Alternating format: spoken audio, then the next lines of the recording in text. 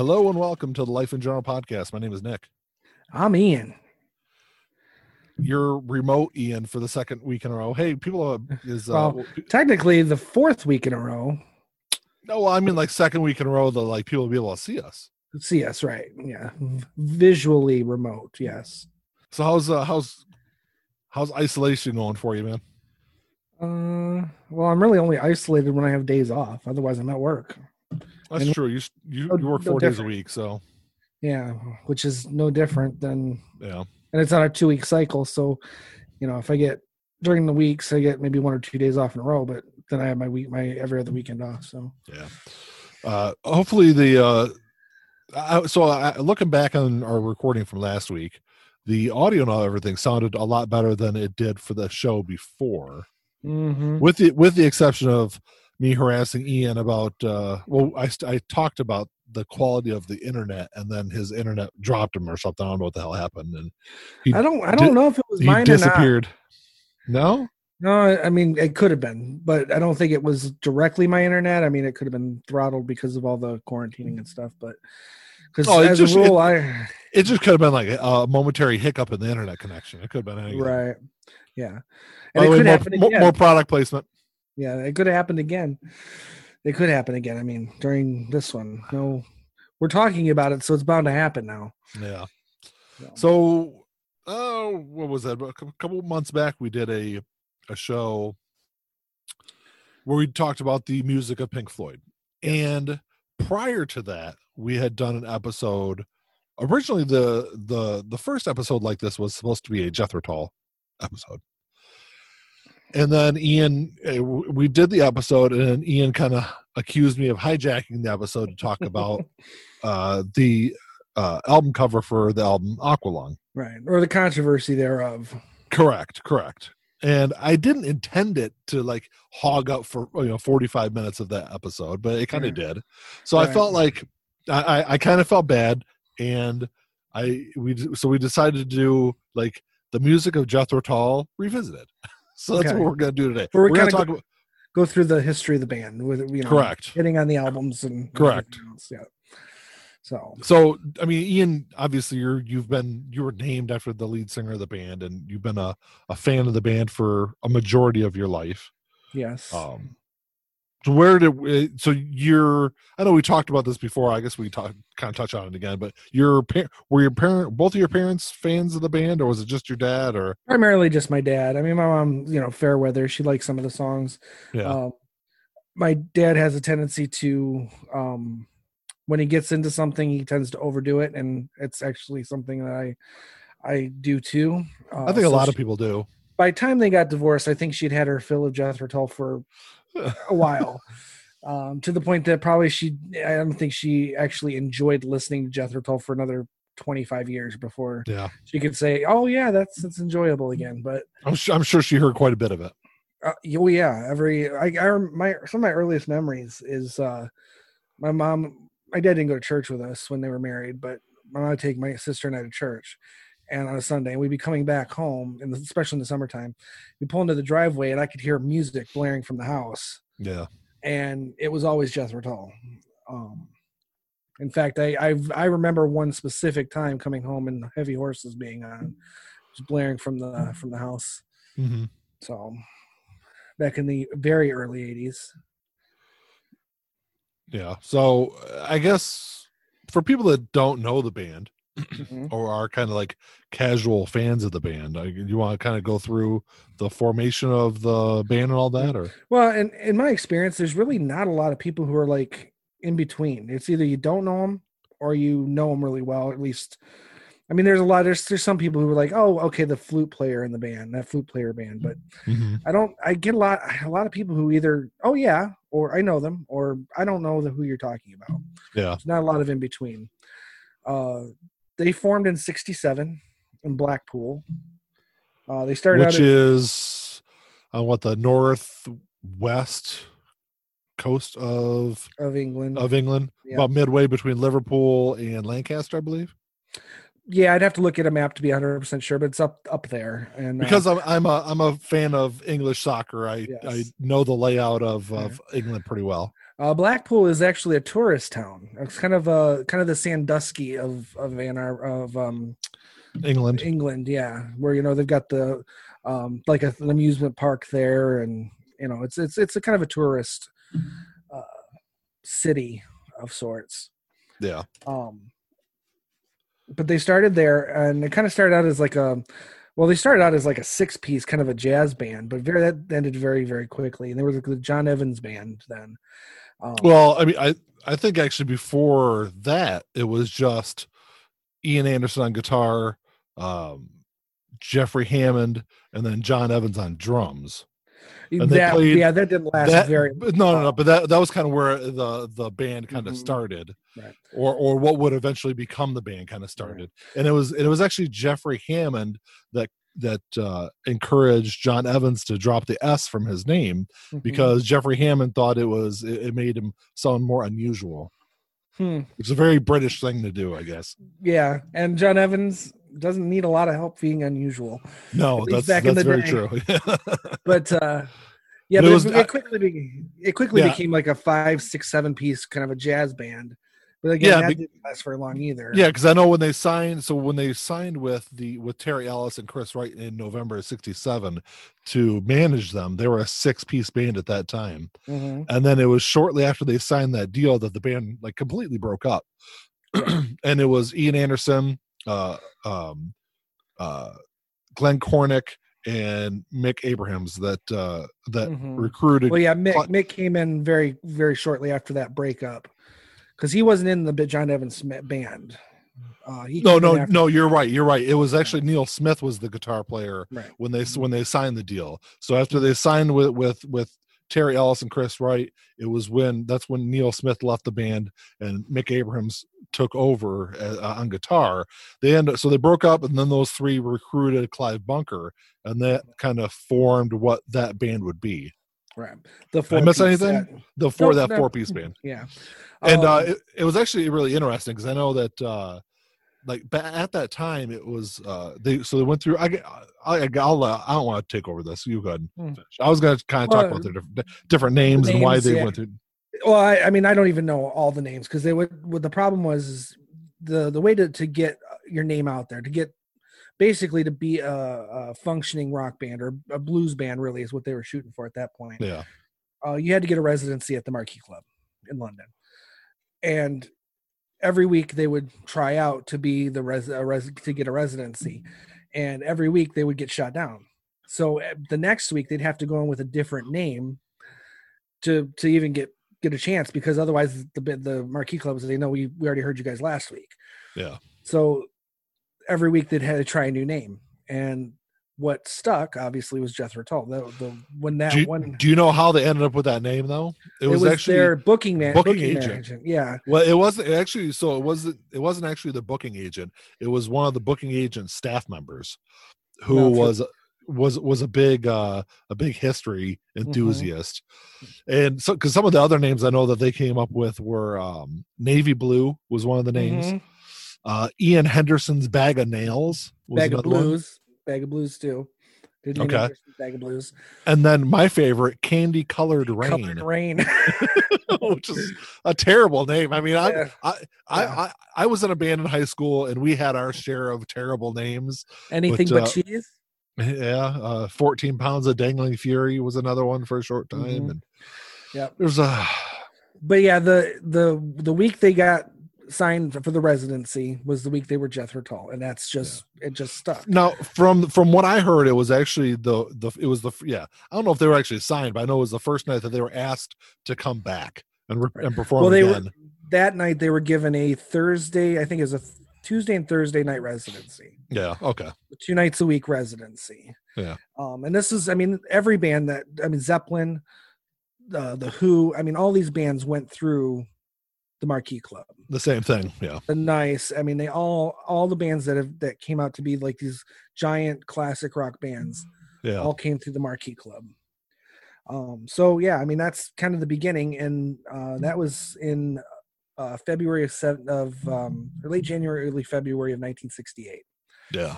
When they did that. So, and they recorded an album like right away. I think they recorded it in like a week and a half. I know it was a really short period of time. Very quick. Which for the time I think was pretty common. I know the Doors did the same thing. Mm-hmm. They recorded their first album in 7 days. Yeah, I think Black Sabbath's first album was 8 days. Yeah. So yeah, very common for those artists to just pump out their first album very quickly. Well, because you figure a lot of those bands had been touring or playing locally for a good amount of time at least, and probably had quite a few songs already ready. Mm-hmm.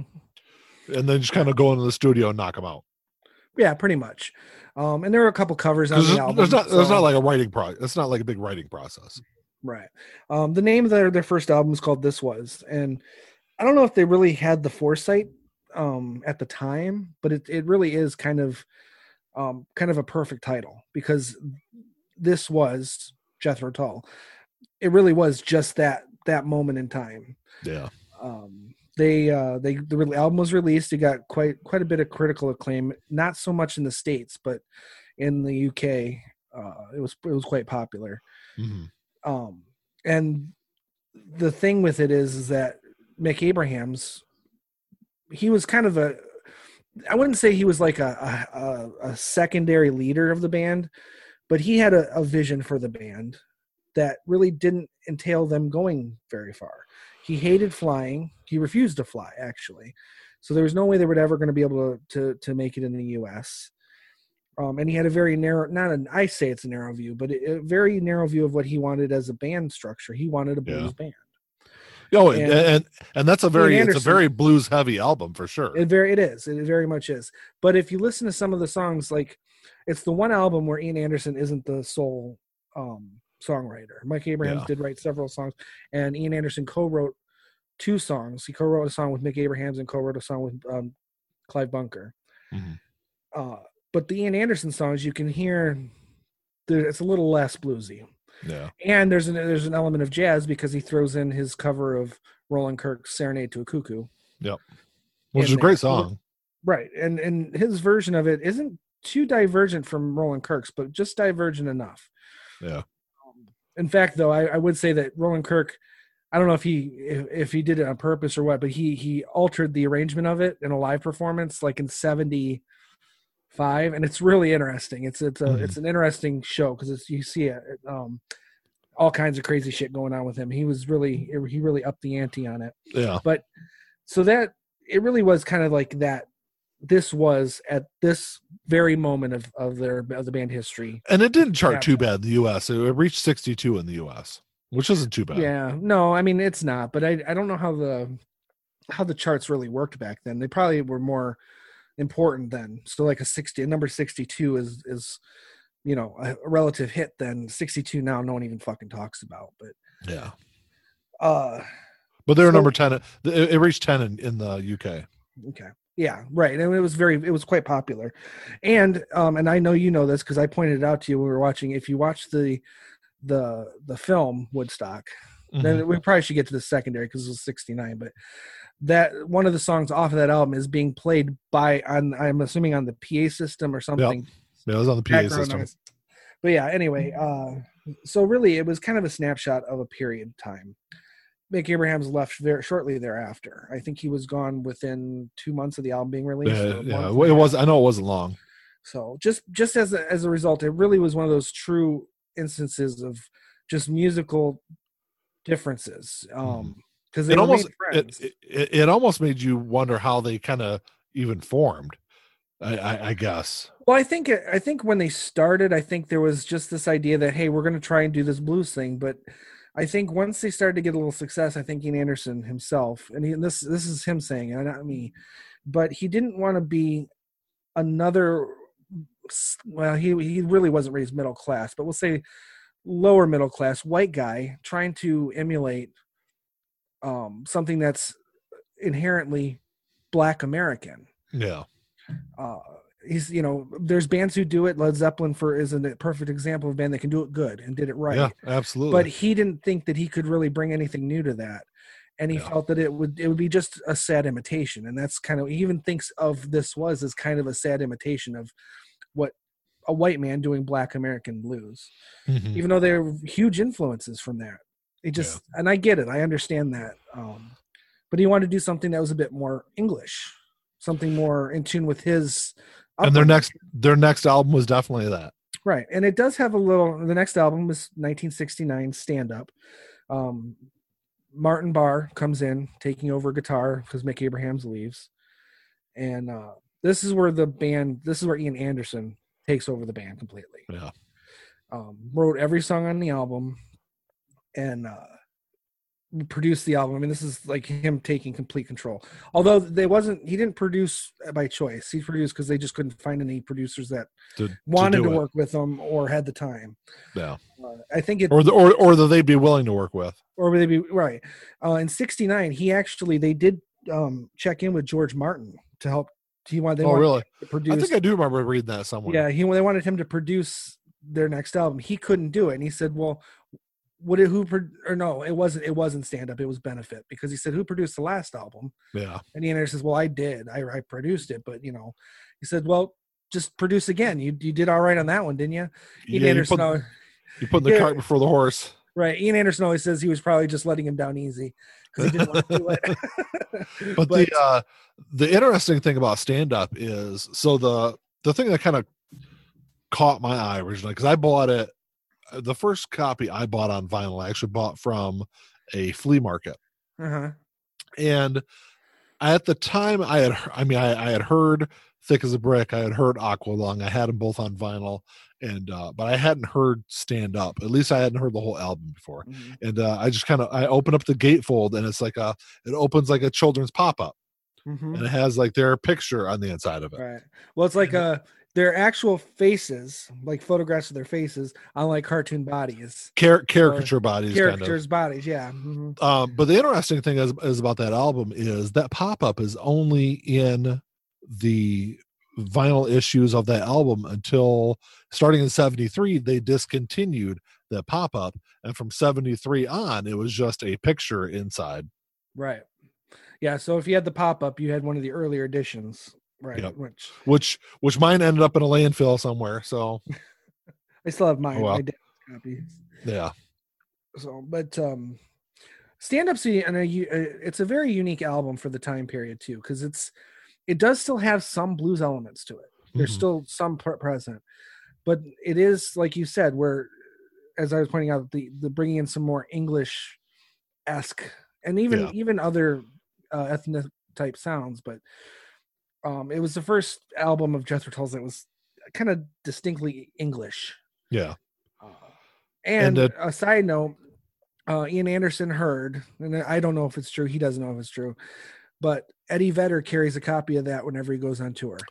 No, Eddie Vedder did confirm that. I don't think it was only just their first couple of tours. Okay. Still, it was, it's an album with some really good songs on it. Oh yeah. And so it also Tom Hamilton from Aerosmith said that it's one of his favorite albums.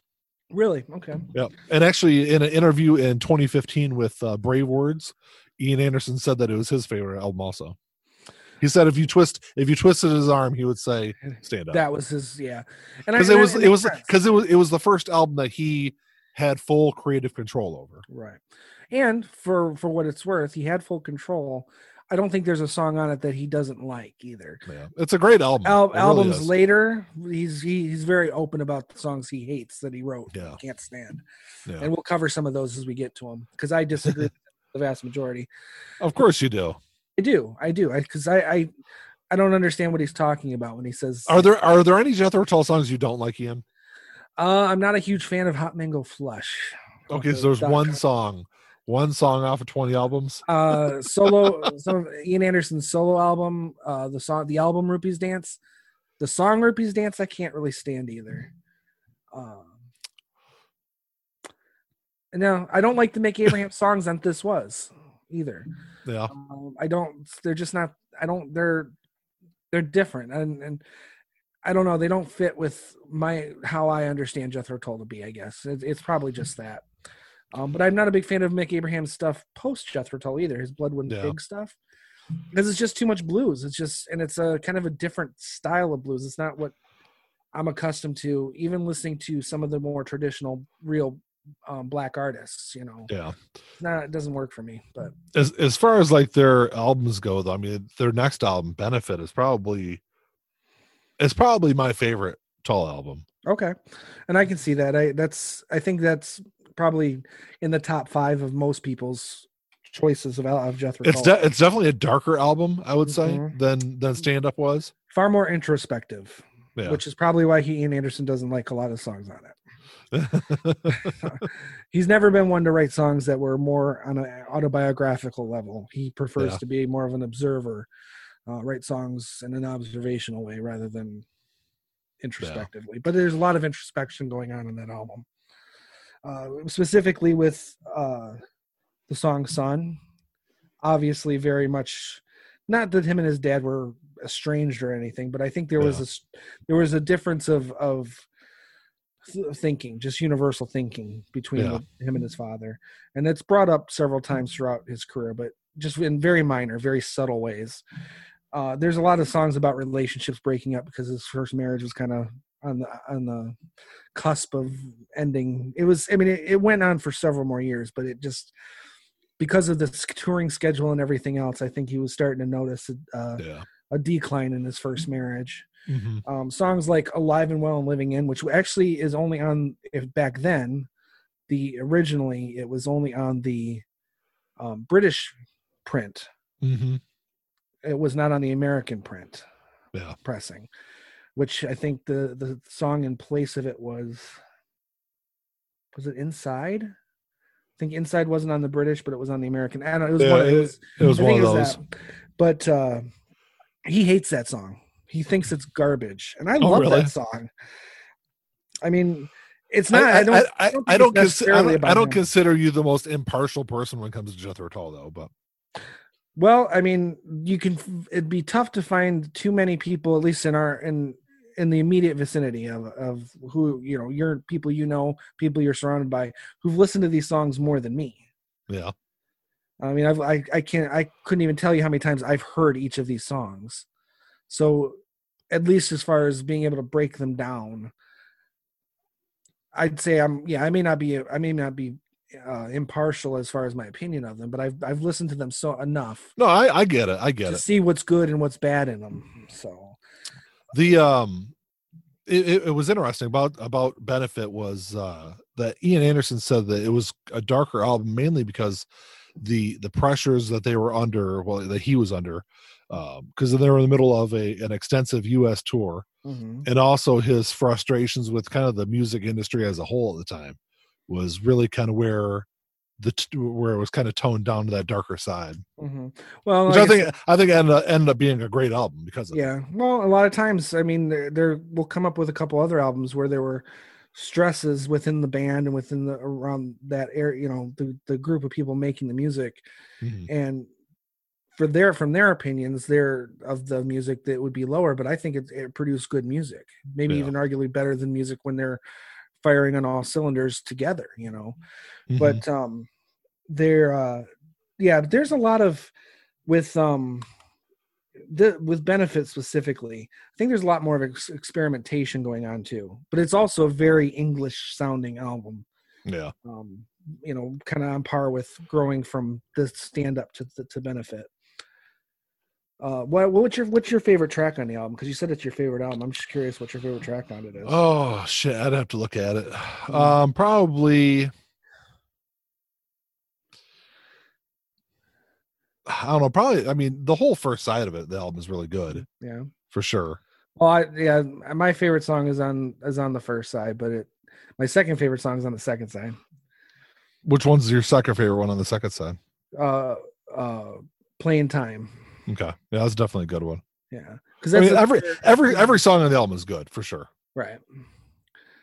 My favorite song on the album is for Michael Collins' "F.A.M.E." because it's about the it's a interesting observational song from the perspective of Michael Collins being in the LEM, while Buzz Aldrin and Neil Armstrong were going down to the moon's surface. Yeah, 1969. It's a very unique kind of take on that particular moment in human history, and I really enjoy that song a lot. So, But well, that kind of takes us to Aqualung. right, yeah. We're now up to 1971. Jethro Tull's fourth album. Now, it's their first it's their first platinum album in the U.S. Yeah. Mm-hmm. Both Stand Up and Benefit both went gold in the U.S., but Aqualung was their first platinum album. Yep. And I think Aqualung is the album that most people are going to remember them by.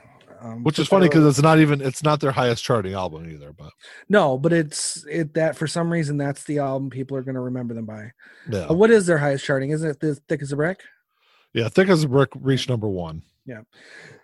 Number 1 in the U.S. and number 5 in the U.K. Wow. Okay. Yeah, Aqualung is another. I mean, you're not going to find. I'm an apologist no matter what. There's not going to be an album that I say is bad. Aqualung is not in my top 5 of Jethro Tull albums, but like I said, it's the album that people are going to be most. It's going to be most familiar to anyone if they know Jethro Tull, they're going to know Aqualung. Mm-hmm. They may not know anything else, but they'll know Aqualung. Surprisingly enough, there's only two singles released off of it, and it's Hymn 43 and Locomotive Breath, which a lot of people have heard. At least people that are our age or older, I'm sure probably remember Locomotive Breath, but the song Aqualung is probably the most memorable song off the album, and it wasn't even a single off of it. Right. Well, and you know what's funny is there is a company, and there was a company that made scuba gear called Aqualung. Yeah. They made a product they called an Aqualung. Mm-hmm. So Ian Anderson didn't know that when he wrote the album. And for those who don't know, it's one of the few Jethro Tull songs where lyrically it's only partially written by Ian Anderson. Yeah. He took notes. His wife at the time was a photographer, and she would take just pictures of people on the street and parks and stuff. And she had taken a picture of a homeless man, and the lyrics, specifically the first couple lines in the song Aqualung, were just notes that she had jotted down. She had written down, yeah, for the images. And when Ian Anderson saw those, he took those notes because they applied to that image of the homeless man that he was going for that song, or he was writing the song about. Yeah. And so it's one of the few songs that has a secondary writing credit on it. There's not that many in the Jethro Tull catalog, and that was one, and it's one of their biggest hits. On top of that, it's also pretty widely considered one of like the first true concept albums. Also, even though Ian Anderson says it's not, but I can definitely see a theme through the album. There's thematic continuations for sure, but overall, if you take out some of the themes, there's really no concept there, because you've got Aqualung, the song Aqualung about the homeless man, Cross-Eyed Mary about the child prostitute. Their inner circles are very similar, and he's even mentioned it in the song. Mm-hmm. But then you jump to Cheap Day Return, and that's a song about him going home to visit a sick dad. Yeah. And then you got Mother Goose, which is just kind of a whimsical song about, I don't even know what it's just a whimsical song. It doesn't really have any connection to the other things. Well, outside of you, Ian Anderson, and probably the rest of the band, most people in the music community consider it a concept. Well, but I see I'm breaking that down. So I mean, we're not even through the first side of the album, and only 2 songs have a theme to them. The other songs aren't connected. So you've got Cheap Day Return, song about him going home. Mother Goose. I think it's more. It's kind of, at least the way I understand it, it's kind of 2 different themes. Side A kind of has a theme, and side B kind of has a theme. But, okay, well, let me continue. So you got 2 songs, and then 4 songs that have nothing to do with those 2 songs. Up to Me is not about, has no connection to those other songs. Then you jump to side 2, and you've got My God, which has a religious theme to it, or at least an opinion of religion on it. And then you've got Slipstream, or Hymn 43, again, very religious. Slipstream, God's mentioned, but it's not, there's no connection. There's no, God is a criticism. You don't have to get so defensive about it. I mean, I'm just telling you what every other music critic says, at least music critic from the time. Well, you know how, and I'm sure you kind of feel the same way. Many music critics are not the ones you want to go to ask about music. Sometimes, but a lot of the times they can be correct. I mean, I've never You're right. I don't think it's a definitive concept album like The Wall, something that's like obvious. But I think you can. I think the entire album has not only a stylistic resemblance, but it also has themes that, like you said, carry through the album. Like I said, I'm not saying that they intended to. It's not like Ian Anderson sat down and said, "You know what, I'm going to write a concept album." Right. I think it just kind of came across that way. But the funny thing is, that's what kind of led to Thick as a Brick. Right. Because everyone called it a concept album, and he's like, no, it's not a concept album. Mm-hmm. But since you like that, I'll make it a fucking concept album. Yeah. And Thick as a Brick was deliberately over the top concept album as a result of their opinion or the opinions that were being thrown at them about Aqualung's perceived concept. Mm-hmm. Yeah. And I mean, getting into Thick as a Brick. Now, this Thick as a Brick is my favorite of all the Tull albums by far. But the funny thing is, speaking of critics, at the time, there were some critics that liked it, but it got like very mixed reviews. But the funny thing is, like in retrospect, I think Thick as a Brick, is widely considered one of the best and greatest progressive rock albums of the 70s. It's by a lot of standards. Yes, absolutely. Yeah. So you agree with the critics on that part? I'm just double checking. Thanks, Ian. No, I'm agreeing because I've heard that from people who aren't critics. They're fans. They're progressive rock fans, and and Thick as a Brick ranks very high in a lot of these groups. Yeah, it's their first number one album in the U.S. also. Mm-hmm. And really, it's kind of strange because it's a concept album. Mm-hmm. But the concept of the album is on the outside of the album. It's not in the music. It's not in the song itself. Mm-hmm. You know what I mean? The concept is that the words to Thick as a Brick were written by this fictional character called Gerald Bostock, who was an 8-year-old mm-hmm. boy. Actually, he was 10 years old. Pretended to be 8 to win a under 10 or a youth poetry competition. Won it for the epic poem Thick as a Brick. The award was taken away from him under controversy, and the band Jethro Tull was going to make an album with that poem as their lyrics to the song. That's the whole concept of the album. Mm-hmm. And as a result of that, they made this very unique album cover that opens up and is a full-blown newspaper. Yeah. A fictional newspaper called the Linwell or St. Cleve Chronicle, and it's mm-hmm. Linwell Publishing. And every article in the paper was written by a different member of the band, and it was put together to make it look like a very small English town periodical. Mm-hmm.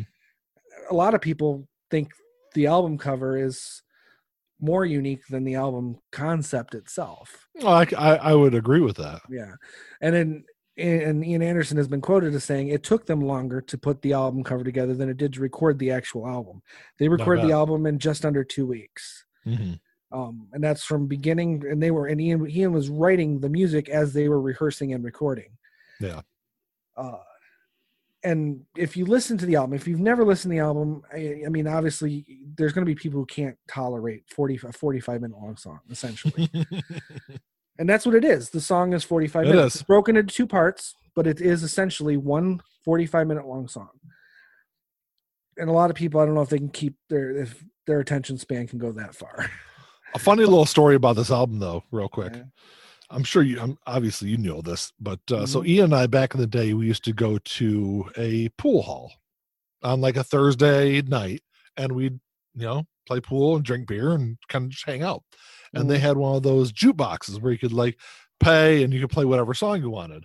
It was like an internet jukebox. Yeah. So we would put on Thick as a Brick and then leave. Because then no one could play any songs for the next 45 fucking minutes. It was terrible. It was great. I'm sure people fucking hated us. Yeah. Well, what was worse is I actually did that in yeah, you froze there for a second. I did that. You did here. Johnny's Bar and Grill in Belleville on the lake, which I think just closed, by the way. Mm-hmm. I did the same thing in there with a Dream Theater song. Really? The title track to the Octavarium album, Octavarium. Yeah. The song is like 30 minutes long, and it is pure progressive metal. And I put that on. You're such an asshat. Well, 5 minutes into the album, I was like, all right, let's get out of here. That's great. And the song had to play for another 25 minutes. I feel we were doing the Pool Hall a favor by playing Thick as a Brick, because it's a fantastic song. Now, as far as like vinyl and stuff goes, there's actually an interesting thing. I don't know if you know this or not, but so there's a Spanish pressing from 76.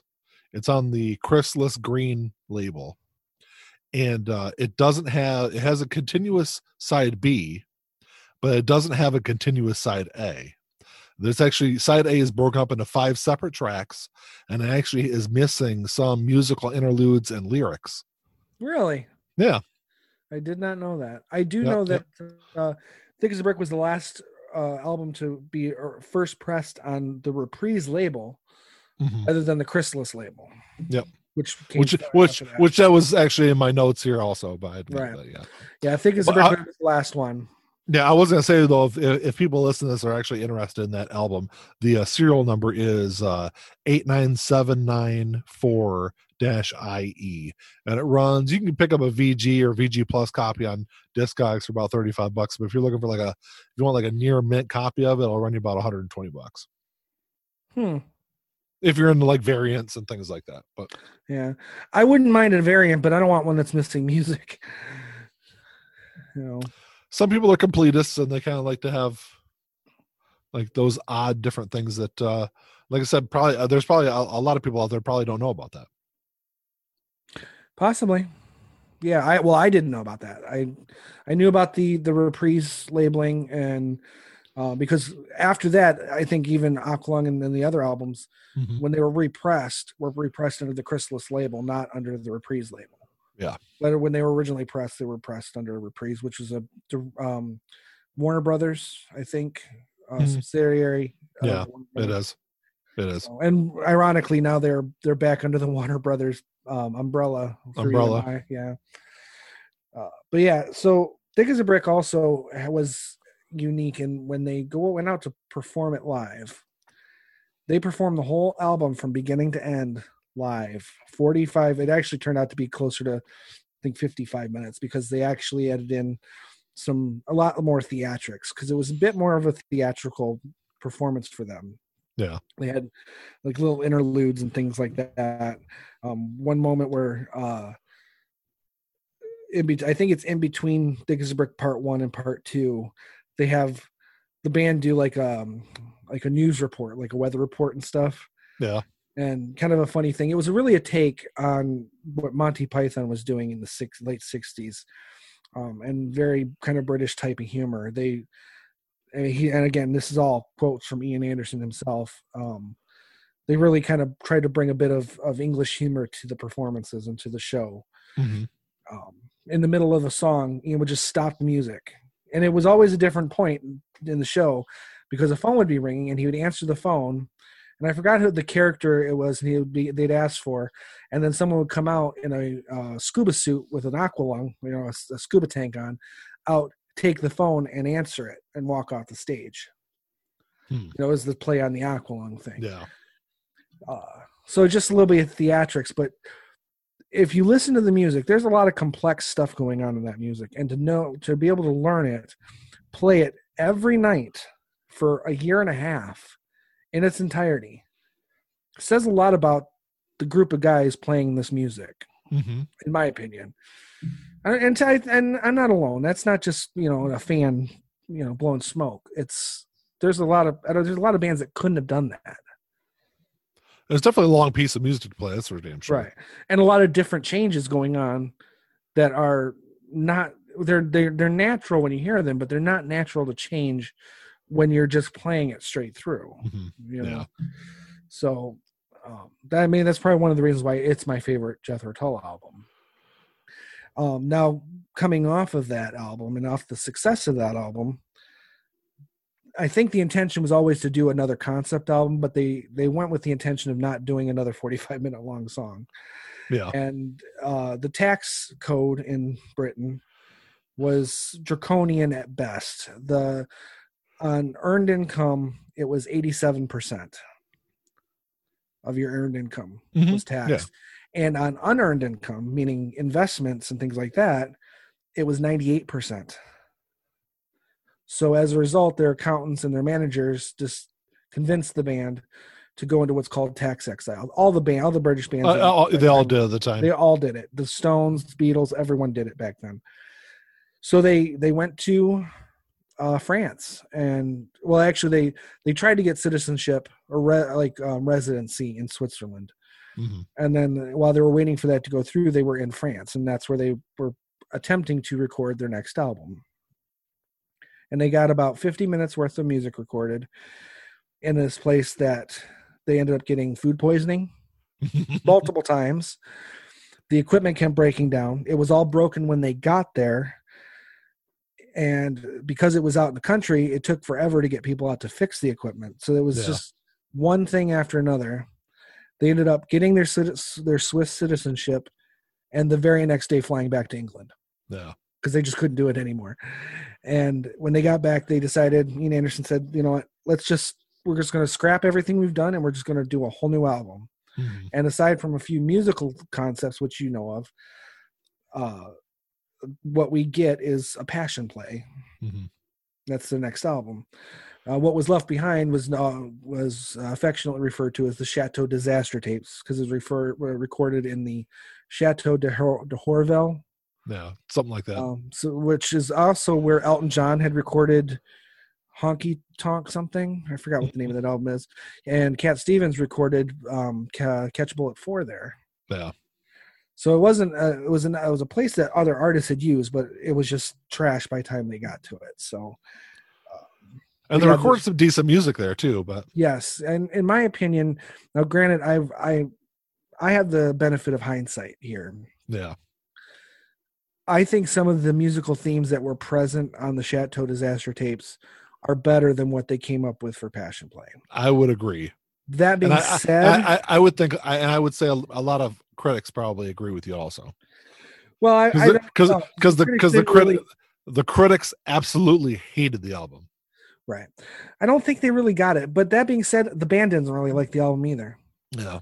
Overall, but the funny thing is, even with all the negative reviews that the album had, it still reached #1 in the US. And actually this album got so much bad publicity that the band actually had to do press conferences afterwards to explain where the band was going to go in the future.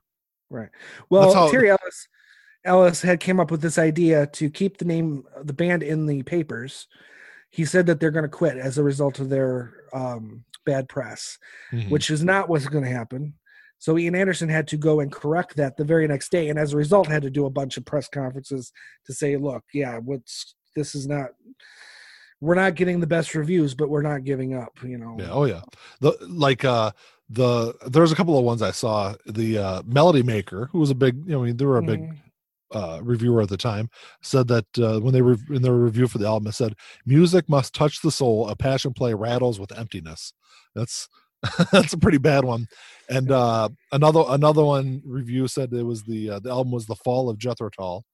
Rolling Stone said it was a pop potpourri of Paradise Lost and Winnie the Pooh, among many other that's pretty accurate, actually. Among other literary resources, not to mention a vast array of musical ideas, derivative of influences as far-flung as Purcell, flamenco, and modern jazz. And the final judge of the album is an expensive, tedious, nonsense piece of music. That's a bad review. The first part of it's pretty accurate, though. Yeah. I mean, it is. The lyrics are essentially a modern day retelling of Paradise Lost, as far as the journey through the afterlife. And then if you throw in the hare who lost his spectacles, that's the Winnie the Pooh part of it, for sure. I mean, I kind of agree with some of the reviews. I mean, I definitely feel that this album and their next album were the low points of the 70s for the band. But really, you feel that way about War Child as well? Oh, they're both good albums. Don't get me wrong. I like both albums, but compared to everything else that they released in the 70s, I think it was definitely subpar. Yeah, the band themselves, especially since I've had a bit, like you said, in retrospect, I've heard the stuff that they recorded right originally, because originally though it was going to be a double album. Yeah, and that's what it was, a double album. It would be a double album of standalone songs, but still have a singular concept. But real a lot quick, of the concept did filter into Passion Play and War Child as well. But yeah, real quick, I do need to say, if you're watching this on YouTube and you're wondering why I'm playing with a screwdriver, it's because I broke my microphone stand, and like my stand comes apart. Mm-hmm. So before we started recording, I was trying to fix it, and it was just, I needed something to fidget with, so I was playing with my screwdriver. Right. Well, just in case you're watching this, like, why the hell does he have a screwdriver in his hand? We could have just pointed out that you always have a screwdriver in your hand because you're always waiting for that one moment where you're going to snap and stab you in the damn eye. Because we know it's coming. It's bound to come eventually. Eventually. Yeah. So where we leave off. So Passion Play came out, and again they went out on tour and did it all from beginning to end. Yeah. The band overall is not terribly happy with that album. But saying that though, like a lot of the reviews, I read some pretty harsh reviews of the album, but reviews in retrospect, I think, have definitely been more friendly to the album than they definitely were when it was released. Yes, it's definitely an album that over time has earned respect. Yeah. Even from critics who panned it back then have come along and said, I was really harsh on that album. Yeah. I get it. I love the album, but anyone who says that it's a low point or their least favorite album by the band, I don't question it. I don't criticize it, because I can understand why some people have issues with that album. Again, though, I have the benefit of hindsight, and when I listen to it, I can actually listen to now the Chateau Disaster album, which it's an album now, and listen to Passion Play. And together they almost kind of make the double album that was intended, in a sense. Yeah. Because even though the Chateau Disaster tapes, the theme wasn't going for a Paradise Lost type of thing. Mm-hmm. It was using the theater as a representation for life. Mm-hmm. Whereas and then Passion Play is the play, which is the death, the afterlife. Yeah. So it purely by accident, it becomes that double album that maybe would have been, to some degree would have been what we would have gotten if the Chateau Disaster tapes had continued. Yeah. So, and also a Passion Play kind of marked the beginning of the steep decline as far as charting goes in the UK. Because coming off of Thick as a Brick, which was 5 in the UK, the Passion Play dropped down to 16. And they kind of stayed the same thing with their next album, which was 14. But then they dropped down to 20, 25. I mean, so it's like, yeah, they never really hit number ones ever again. No. So, I mean, at least in the mainstream. But this kind of marked where it kind of flip-flopped, where they were, prior to this, they were charting generally higher in the UK than they were in the US. And after this, they were charting higher in the US than they were in the UK. I think with Thick as a Brick, even though the humor was probably a bit different and this was, again, something Ian Anderson has said, he wasn't entirely sure if the American audiences got the humor of Thick as a Brick. Mm-hmm. And he noticed that the Japanese definitely didn't get it. Well, yeah. But people liked it enough, and there was enough, because of that, say, Monty Python-ish type of humor that it was likable enough to, even if you didn't get it, you kind of still liked it. Mm-hmm. Whereas with Passion Play, there's no humor in it. At all. So it's difficult to get your mind through those complex changes if you're not sold on the concept or along for the ride, because you're really trying to just sit and think about what is going on. What is this all about? Because it is dark. No, I get it. It's darker. Yeah. So I think overall, if Thick as a Brick is a hit, Passion Play is kind of the counterpoint. It's like the light in the dark of that period. That concept, overblown, super progressive rock Jethro Tull version. You have your light side and your dark side, and you can either like them or not like them. Yeah. But with that, so going into War Child, which was 1974, a lot of themes that Ian Anderson was playing with Passion Play. He was kind of jotting down these ideas from a theatrical standpoint, and was actually kind of thinking that maybe they could come up with a movie. And yeah, it was actually originally it was intended to be a double album and with an accompanying film, and they actually brought in John Cleese to as the humor consultant for the film that was going to go along with War Child. Right, because I think they were shooting for something, which, you know, years later, Neil Gaiman and Terry Pratchett, I think, did better than Jethro Tull could have done ever. Was this idea of, you know, good versus evil on a humor scale, you know.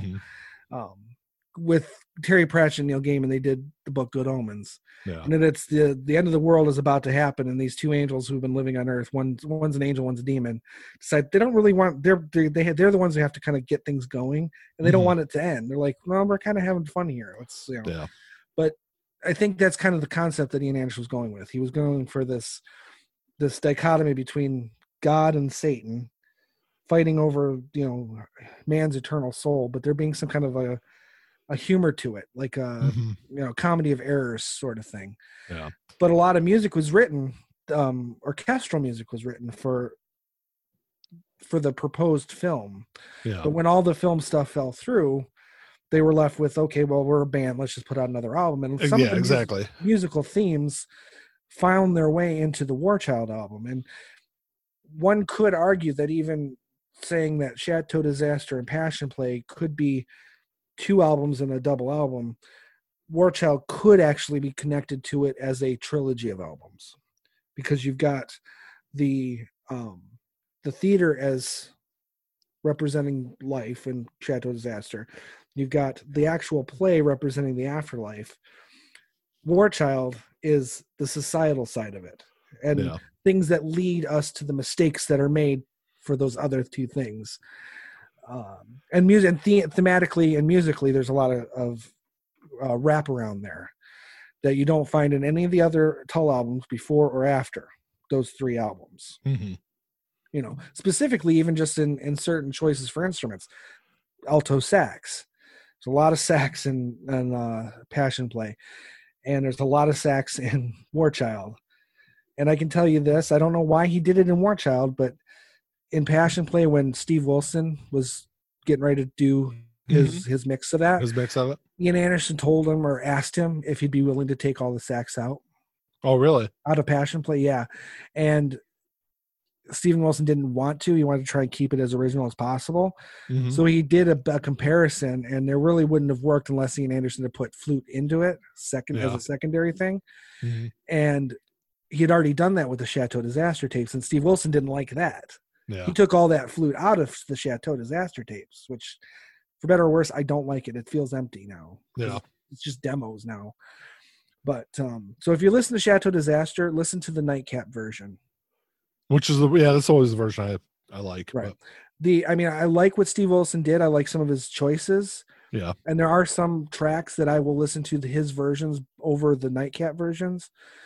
But overall, any track that's flute heavy, don't listen to the Steve Wilson versions, because it's like listening to a demo, and I couldn't take it. But with War Child, though, I would say that the critics were definitely, I'd say, equally as harsh on this album, especially Rolling Stone. Man, I don't know who the reviewer was for Rolling Stone, but they really, not only did they hate A Passion Play, I think they equally hated War Child. The one review I pulled up, it says each handcrafted track comes chock full of schmaltz, strings, tutti frutti sound effects, and flute toots to boot, not to mention Anderson's warbling lyricism. Remember, Tull rhymes with doll. Wow.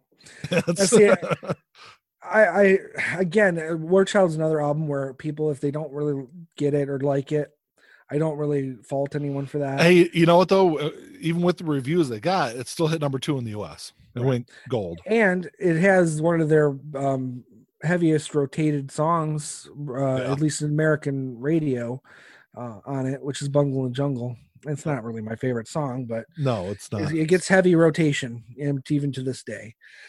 Which, you know, they were better or worse. Yeah. But overall, I like War Child because I think Martin's playing is top notch in it. I mean, not to the extent that we get in 75, the next album, but I think Martin's guitar playing was really toned back for Passion Play. Mm-hmm. At least for Passion Play, not Chateau Disaster, for Passion Play for sure. Yeah. And I think in War Child, we get more good heavy riffs from Martin, more real guitar in there. And there's a lot less sax, which is good. But there's some just really good songs on it. You know, maybe having the single song structure is a better option, because I think he could have just as easily have run all those songs together. A couple songs even do kind of run together. But I think having them as separate pieces really kind of really works for that album. Yeah. So. But the funny thing is, then you get into Minstrel in the Gallery, which is 1975. I mean, if Benefit isn't my favorite, it would have to be Minstrel. I mean, it's a fantastic album. And Minstrel from beginning to end. Yeah, Minstrel comes in as a very close second to Thick as a Brick's number one. And it was, I think, musically, it was much more in line what they were doing in the beginning of the 70s or late 60s, early 70s. It's more like stand up Benefit, Aqualung than it is anything like War Child or anything that came after that. Absolutely, and a lot of it comes from the fact that it's kind of an Ian Anderson solo album to start. Yeah, I mean it's a band effort once everything's out there, but that album started life really just Ian Anderson with a guitar, and that was it. Right when he wrote that, I mean, he didn't go in like with Thick as a Brick, with Passion Play, with War Child. Went in with, okay, every day comes in, okay, I've got this little piece of music, let's work on this, or I got these lyrics, I want to work this out. Yeah, he came with more complete songs. This was, he wrote most of the music and said, okay, let's do it, but this is it. And there's a lot more instrumental, or not instrumental, but a lot more acoustic pieces on this album as well. And I think it really worked. I mean, even I hate keep going back to the critics, but the critics really, really enjoyed the album. Well, and as they should. I mean, it is a better album than War Child. It is a better album than Passion Play. Yeah. There's no question about that. And it's also Jeffrey Hammond's last album. It is Jeffrey Hammond's last album. And that was expressed to Ian while the album was being made, that I'll do this album and I'll do the tour. Then I'm done. Because at the end of the day, Jeffrey Hammond was not a musician. Yeah. Considering how little he understood music and how little of a musician he was, he's a fantastic player. Yeah. And basically he was one of those musicians where you show him what to do and he can do it. Yeah. And that's essentially what they did, because everyone else in the band had musical training. Yeah. So they'd say, okay, well, you know, we're writing this, do this. But okay, I can do that. Boom, boom, boom. And he could do it. And he did it very well. In fact, I think some of his bass lines are some of the best in all the recordings at all. He's not the best bassist. Glenn Cornick was the best bass player they had. But some of the bass lines, because I mean, obviously we don't know what Glenn Cornick would have done with the bass lines for Thick as a Brick or or Minstrel in the Gallery. But some of the bass lines that Jeffrey had to do, for someone who isn't a musician, quite complex and quite good. Especially now that we have the benefit of listening to the Steve Wilson remixes, where everything's kind of balanced and you can hear the bass lines way better. And I was actually telling you this the other day when I listened to War Child. There's some bass lines in there that I never even heard before. And I'm like, wow, that's really good. It's not just bass following beat, you know. There's real bass going on there, real as an instrument, not just a background instrument. Because you know what they always say: if a good bass player, you don't know they're there. And that's I wouldn't say that. I've heard several musicians say that, but I don't agree with it. I think, now I might be wrong because I'm a bass player, but I think like some of the best players, take Flea for example. I mean, it's like I don't think he's ever played a song where the bass wasn't a key part of the music. But you have to understand that that's us. That's us coming into. I'm talking about if you look back at like jazz bands and old swing bands, you don't really. Oh man, bullshit with jazz. Bass is definitely a big part of jazz. I'm just telling you what people say. I don't agree with it. I've heard multiple people say that. That saying is old shit. And as far as like, I mean, Jeffrey Hammond was, I think, a serviceable bass player. I think a more skilled bass player probably could have done a lot more with the space he was given. Perhaps. But I was never really impressed by his bass work. He was a kind of a flamboyant kind of guy. He was definitely a character on stage, more so than probably anyone before or really after him really was. Mm-hmm. Yeah, but his first love was painting, and I mean that's what he's done since he left Tull. Yeah, is he's a painter. So that's he was there really as just Glenn left the band and Ian needed a bass player, and Jeffrey came along because he was his friend, and he could do what they asked him to do. He'd played in the band before, and he had been with some of those guys before. A previous incarnation, right? With Barry Barlow, who was on drums, they'd all been there. John Evans, they'd all been there. So it was kind of the old boys club. Yeah. So Minstrel in the Gallery was is in a top-notch level as far as the category of Tull catalog. Yeah. It has my favorite Jethro Tull song on it for sure. Baker Street Muse. Yeah, I mean, it's an example, and this is actually a quote from Ian Anderson. If he wishes he could have written Baker Street Muse before he wrote Passion Play, because he said that Baker Street Muse was us doing a long-form song the right way. Yeah, and he really felt that was more of what Passion Play should have been. Yeah. No, I get it. Stripped down. It could still be long and still have the musical changes in it. Mm-hmm. But because Baker Street Muse is the third longest song Tull's ever had. It's 16 and a half minutes. Yep. It doesn't feel that long when you listen to it, though. No, it really doesn't. It really flows very well. Yeah. And I would agree. It's probably the best song on that album for sure. Now, getting into their next album, which is Too Old to Rock and Roll, Too Young to Die, it's got some good songs on it, but I was never a huge fan of this album either. Mm-hmm. This is, it was kind of Ian Anderson's, not an answer to or a rebuttal of, but an acceptance of what was kind of growing in the music industry. Yeah. And it was the punk thing. Tull had been what is considered a progressive rock band now at this point for 5 years. They were wrapped up in the likes of bands like Yes and Emerson, Lake and Palmer. Very out there, very extravagant music in terms of, whether good or bad, but music that is not anywhere near mainstream. Yeah. And you've got these kids coming out who barely play an instrument in the garage, and they're rocking out with 2-minute long songs that have, no chord progression whatsoever. Just just punk. What we know is punk. And the album is a concept album. It's their last concept album. It's their last concept album. I would argue that it's not, but it is. It is their last official. But and the concept is basically the old rocker, the old.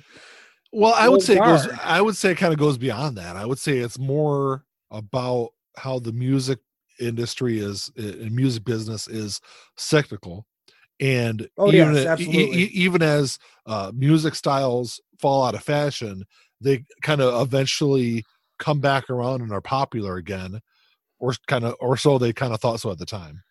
Well, and that's true, because it's proven it to be true. Things like disco kind of never were popular again, thank God. Really, though, if you think about it, a lot of the pop music is very disco-y. It's all about that dance music, Yeah, I guess so. Songs that you can dance to. That's never ever gone away. Or I guess you're right, because it kind of did morph into new wave and then things like that. Oh no, no. New wave was probably more of a morph out of light progressive rock more than disco. No, I would say 80s new wave music definitely had a disco taste to it. I think it had more of a progressive taste to it. I think you really have to. We'll just have to disagree on that one. Well, I think you don't dig. You're looking at the surface of it. I think you need to dig deeper into some of that new wave stuff. No, I'm dead serious. I listen to that shit. Do you? Mm-hmm. Do you find yourself listening to Duran Duran all the time? Not all the time. I do like some Duran Duran. I mean, I'm not a big fan of 80s music in general, but I used to. See, I like that stuff. I used to. I mean, I grew up listening to that stuff. Yeah. I would say that there's probably more in common with progressive music than it is with disco. But there's a lot of pop from the 80s that I would say is definitely more influenced by disco, but not the new wave. Because I think disco always had a pop flavor to it, because pop music existed before Oh, disco music did. Of course. Rock there's a lot of rock that has a pop flavor to it. But just because it's pop doesn't mean hello, Nickelback. Right, exactly. But you wouldn't say that that's disco-esque. Yeah. Because what I'm saying is musically speaking, if you really listen to it, new wave has more of a connection to what light progressive was in the 70s more than what disco was in the 70s. Sure. Okay. If you say so. I'll give you a list of songs to listen to and I'm sure I've listened to all of them. I doubt it. But you do understand I have an extremely wide musical background. Name one song by Duran Duran that's not Hungry Like a Wolf or Rio. I don't know. Those are two great songs, though. They are good songs, you know. Oh, well, like I said, I don't listen to them anymore, but I grew up listening to them. So yeah, right. I've heard all that shit before. So okay, but I mean that aside, you're right though. As far as what was going on with Too Old to Rock and Roll, Too Young to Die was the concept of. I would say it's a muddled concept for sure, but.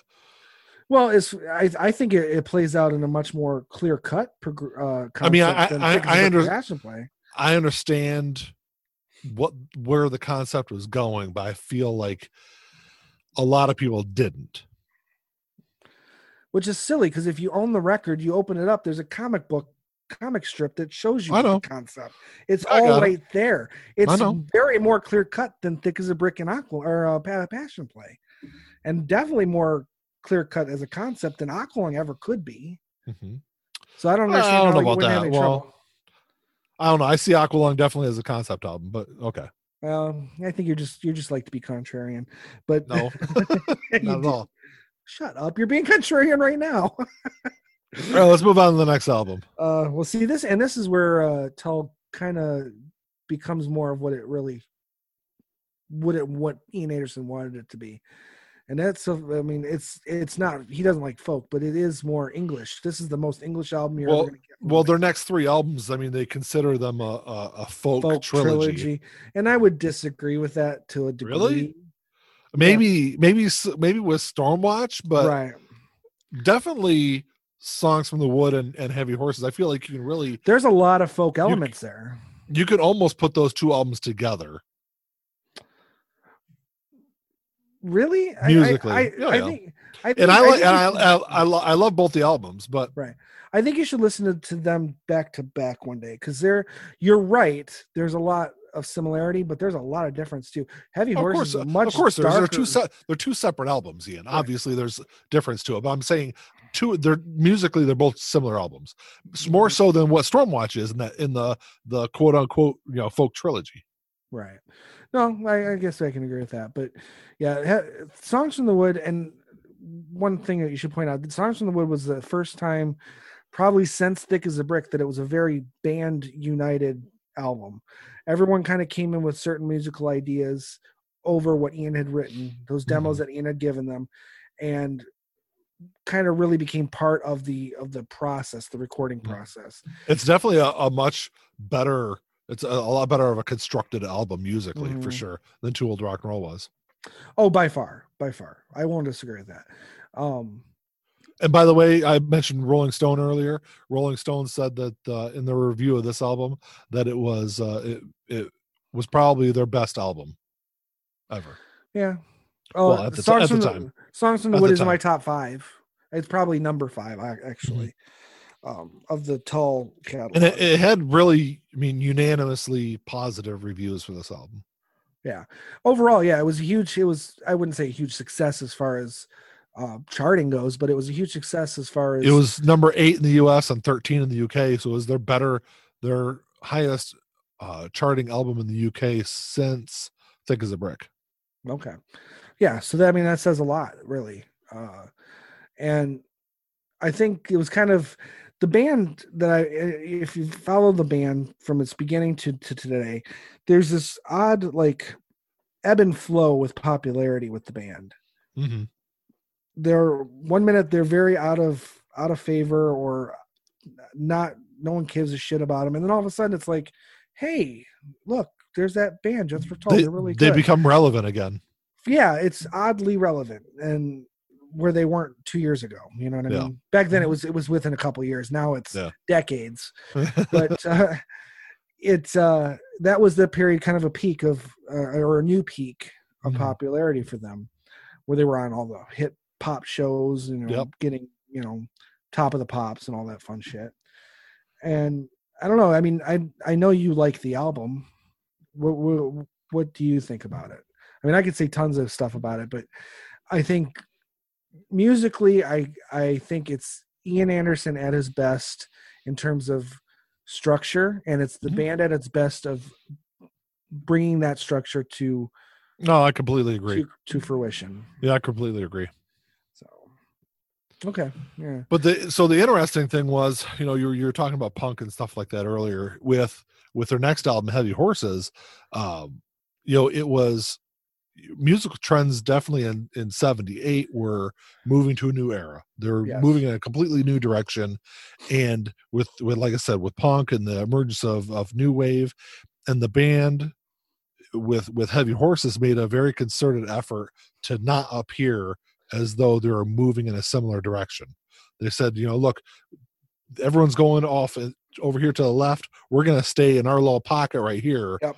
And that's kind of why I say I put Heavy Horses and Songs from the Wood kind of together, because it was an effort to kind of say, look, I understand that the music industry is pulling everything to a different direction. Not really the industry, but listeners are pulling music in a different direction, and we're just kind of going to stay right here. And Heavy Horses, and it was Heavy Horses was the second album in a row that garnered very positive, overwhelming reviews. Mm-hmm. So they succeeded in what they were trying to do. Oh, I agree, and I don't think they've ever really followed what the mainstream was doing. We will get to that, because I will argue with you on that one. But okay. here in a couple curious albums. to hear what you have to argue. But Heavy Horses is unique to me in a way, because I find that for a long time I actually thought Heavy Horses was a very subpar album to Songs from the Wood. Really? Yeah, I always found it kind of jarring in certain places. However, as I've grown older, I think I appreciate Heavy Horses slightly more overall, because I think musically, again, it's kind of like they go through these phases where they hit a stride and they never want to repeat themselves. Yeah. But that stride does follow through to a degree, and it's either better than before or not as good. So Passion Play, Thick as a Brick Passion Play would be the example of the finding a stride but not succeeding coming up. Whereas I think with the Songs from the Wood to Heavy Horses, it's kind of the reverse, where they found this moment where, okay, these are the songs I'm writing as Ian Anderson. This is the songs I'm writing. These are the topics I'm addressing. And once he gets to the Heavy Horses side of it, he's kind of in the flow of things, and I think it's hitting better. Some of his opinions, because Heavy Horses is very socially driven too, and a lot of his opinions are really coming through as far as agriculture, environmental issues, and that really plays into Stormwatch. Yeah. But it really, I think he's firing in all cylinders writing wise. Once you hit Heavy Horses, there are times I go back and forth and think Heavy Horses is actually a better album than Songs from the Wood. Mm-hmm. No, they're both fantastic albums equally. But and then we kind of come to the third part of that, quote unquote folk trilogy, right. And I don't fully get where they're going with Stormwatch. I mean, there's definitely folk elements to it, but it's definitely not as folk rock as either of the two albums before it. No, far more rock, heavier rock flow to it. That being said, if you had to take those three albums as a trilogy, my favorite of those three is Stormwatch. Really? Actually, now that I think about it, yeah. Stormwatch is, because if I were to label, Thick as Brick's my number one, Mitchell and Gary's number 2. Stormwatch is my number 3. Yeah. For whatever it's worth, this is, and we touched on it a little bit earlier, but this is an area where the band was in a bit of turmoil at this point. Mm-hmm. John Glasscock, who had taken over for bass for Jeffrey Hammond, yep, was ill. Yeah, he had a heart defect. He had a heart defect and was getting considerably worse, but he also wasn't changing his lifestyle at all too. No. He was drinking heavily, and he only appeared on a couple of songs on the album, right? But it was really stressing the band out because they had come. I mean, he'd only been there since '75, late '75. Mm-hmm. We're now at late '78, early '79. Yeah, but he'd really integrated himself as a member of the band. He became all those guys became good friends with him. But I don't think they really knew how to talk to him and try to get him to stop. You know, you've got a heart problem. You shouldn't be drinking. Yeah. You shouldn't be smoking as much. You shouldn't be out partying all hours of the night. I mean, he wasn't like the traditional rock star druggie or anything, but he was living way above what his body could handle. A very poor lifestyle, considering his health. Exactly. And not being available and not being there, and the band not wanting to fire him either. Yeah. Even though they, in retrospect, a lot of the members, Barry Barlow has said it, Martin Barr has said it, Ian Anderson said it, they probably should have fired him. Yeah. In the hopes that it would wake him up. Which it wouldn't have. It probably wouldn't have. But ultimately, he ended up dying that year. Mm-hmm. And from that. He died like what, 2 months? I want to say like 2 months after the album was released.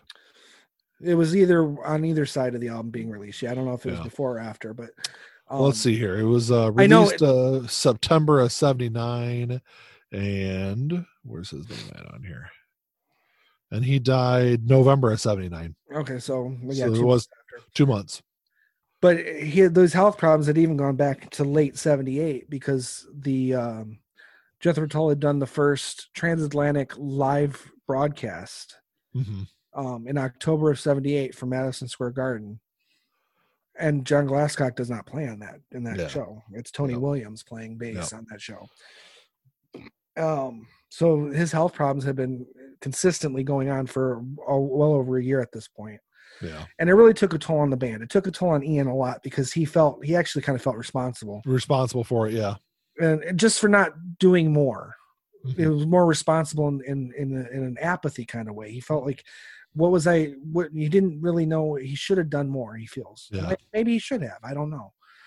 But it wouldn't have changed anything, but yeah, but you can't, it's hard to think about those things. It's hard to say what could I have done differently and would it have changed anything, because you don't know the answer to either one of those questions. I will say this, that I feel that Stormwatch to me is it definitely marks the end of an incredible decade for Jethro Tull, where they made some really iconic music. And I feel that they really spend much of the next decade really trying to rediscover that same magic that they had in the 70s. I would say they spend the next decade trying to figure out who they are more than who they fit in. And the reason why I say they kind of rediscover it is because we will get to it eventually, but I feel like they kind of did go back to that earlier sound with Catfish Rising in 91. And that's why I kind of say they kind of, and the same thing with Rooster Branches in 95. It had a much more 70s sound than anything they did in the 80s. But we'll get to those. Yeah. After Stormwatch, I mean, I want to say a little bit more about it, just in the sense that there are some musical things going on in Stormwatch that I don't think the band had done before, and I don't think they've ever done since. Yeah. And again, like I said, Stormwatch comes in at a strong number 3 in my top 5 of Jethro Tull albums, for sure, without question and without fail. Yeah. There's a lot of people who disagree with me. I don't fault anyone for that. That's why everyone has their own opinion. Right. Well, just because you have an opinion doesn't mean it's right. And if they have an opinion that's if you different from yours. Well, for example, if you told me that you hated Stormwatch and you gave me reasons why you didn't like it, okay, then there's no reason I can argue with it. But there's people who would say I don't like Stormwatch because it's the end of the 70s. It's not Aqualung. Those kind of opinions I don't have any respect for. I would say that I wasn't a huge fan of this album for a long time. I never felt it was a bad album. It was just Yeah. I never really, I don't know. It's definitely an album that's grown on me over the years, for sure. Well, and you've just recently purchased this special edition vinyl. Yeah, I actually got mine before you did, Chucklehead. Yeah, by 2 weeks, actually. I know. I just got mine when this is being released a week ago. Yeah. Well, but you've listened to it recently, and as have I. Mm-hmm. And has your opinion really changed about it since you've been able to listen to it now through the lens of Steve Wilson's remix too? Because I've got to admit, he did a great job on this. He did do a good job, and I feel that I don't think it's a really huge difference than the original. No, album. It's very subtle. It is very subtle. It is. It's not so like if you go back and listen to Steve Wilson's remix of Aqualung, I feel it's a much more drastic change than what the original was. Right. And Steve Wilson's remix of Aqualung is fantastic. Yes. But yeah, I don't feel there was that much of a difference. It's still a good album. No, it's very subtle, but I noticed that it's finding those balances with like I said, with bass lines, the guitar issues, and flute too. Some of the flute was brought up to a slightly higher level. And everything really just works great. And again, I can't say enough about Steve Wilson's remixes. I wish he would go further and do more, but it's not like he probably won't. Yeah, he probably won't. All right, let's get into the. Well, this is where we kind of diverge because I am not a fan of their music in the 80s. Okay, overall, like I said, I'm gonna open my other. That's fine. Pepsi here. We trying to not make it so loud, but well, let me start it out with at the end of '79 and into early '80, the band was touring, promoting the Stormwatch album. Ian Anderson decided he wanted to make a solo album, and ultimately, it wasn't a matter of I'm better than anybody else or any of that stuff. It was just a change. He wanted to work. Yeah. He wanted to work with different musicians. Yeah, for a change, which I completely get. So he went and started writing songs. He did recruit Martin Barr.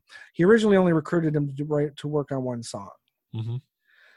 But he ended up working on other songs because he couldn't find another guitar player who was free. He wanted to work with Jimmy Page, wasn't available because they were still. I think Jimmy Page Led Zeppelin was still touring for they're doing their last tour. Yeah. So he couldn't get Jimmy Page. I think he had even asked. I want to say he'd asked Brian May. Really? I think so. I think he asked Brian May and at least two other guitarists, but the two big ones were Plant and Jimmy Page. Jimmy Page and Brian May. Yeah. But neither one of them were available. They were all touring with their own bands. So he basically ended up asking Martin to work on one song, but then Martin just kept working on other songs. Yeah. But he brought in a new keyboard player. He brought in a new drummer. And he used Dave Pegg, who had taken over for John Glasscock just on the tour for Stormwatch. And I wouldn't say that's a Tull connection because he'd been playing with the band for 6 months. So it was hardly a Tull guy. It was really just Martin was the only other Tull member. So they worked on these songs. They recorded these songs. And musically, they're different from what Tull was doing. In retrospect, they flow like a Tull album. I get it, but at the time they were very drastically different from what they were doing with the albums previous. But the record company insisted that he make it a Tull album. Yeah, that was one thing. Yeah, and that was kind of the one thing that I didn't know for a long time was that I don't remember where I saw it. I don't remember if he talked about an interview I saw him do or if I read it somewhere, but I was kind of surprised that it was actually the record label that stepped in and said, no, you need to release this as a Jethro Tull album. Yeah. They said they would not release an Ian Anderson album. Yeah. They wanted that to be a Tull album. In retrospect, it should have been released as a Ian Anderson album. I agree. And this is kind of where I was going with the whole Heavy Horses issue. Whereas with Heavy Horses, they made an effort to kind of steer clear of what the musical trend was. And then and Broadsword and the Beast, they went like head over heels into the shit electronic era. I think you need to listen to A again. Or synthesizer era. I think you need to listen to A again. A is not as synthesized as you think it is. There's definitely a lot more synthesizer in it. There's a lot of synthesizer in Stormwatch too. No, there's definitely more of it in A. I would say it's not that much more, and that's someone who's listened to A lot, even more recently. Oh no, I've listened to it. I've listened to it quite a few times. Yes, there's more of it because that's Eddie Jobson. That's what he played. He wasn't a piano player; he was a keyboard player. Yeah, I know. So yeah, I can maybe see a little bit, but overall, there's some hard-hitting rock out songs on that album. I would say one of the better 80s songs of all time. There's two on that album that I think stand out. As if I had to rank songs now, just individual songs would be in my top 10, maybe top 20, because we're talking about 300 songs plus. Black Sunday and Uniform. And arguably, Protect and Survive is one of the most progressive rock songs Ian Anderson has done since Thick as a Brick. Just musically speaking. So I have a hard time when people, I'm not going to say your opinion's wrong because you can like what you like, but I'm going to be a defender of a lot of this. And just because, and like I said, if this was an Ian Anderson album, I would have less of an issue with it. Right. But when you make an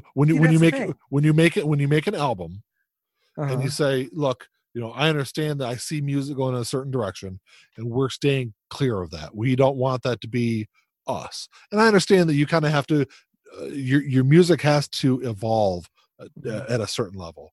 But I feel like, and maybe not so much with A, but definitely with their next album, Broadsword of the Beast. I mean, it's like the heavy synthesizer use just is where you're like I said, you're saying one thing and then you're doing something completely different.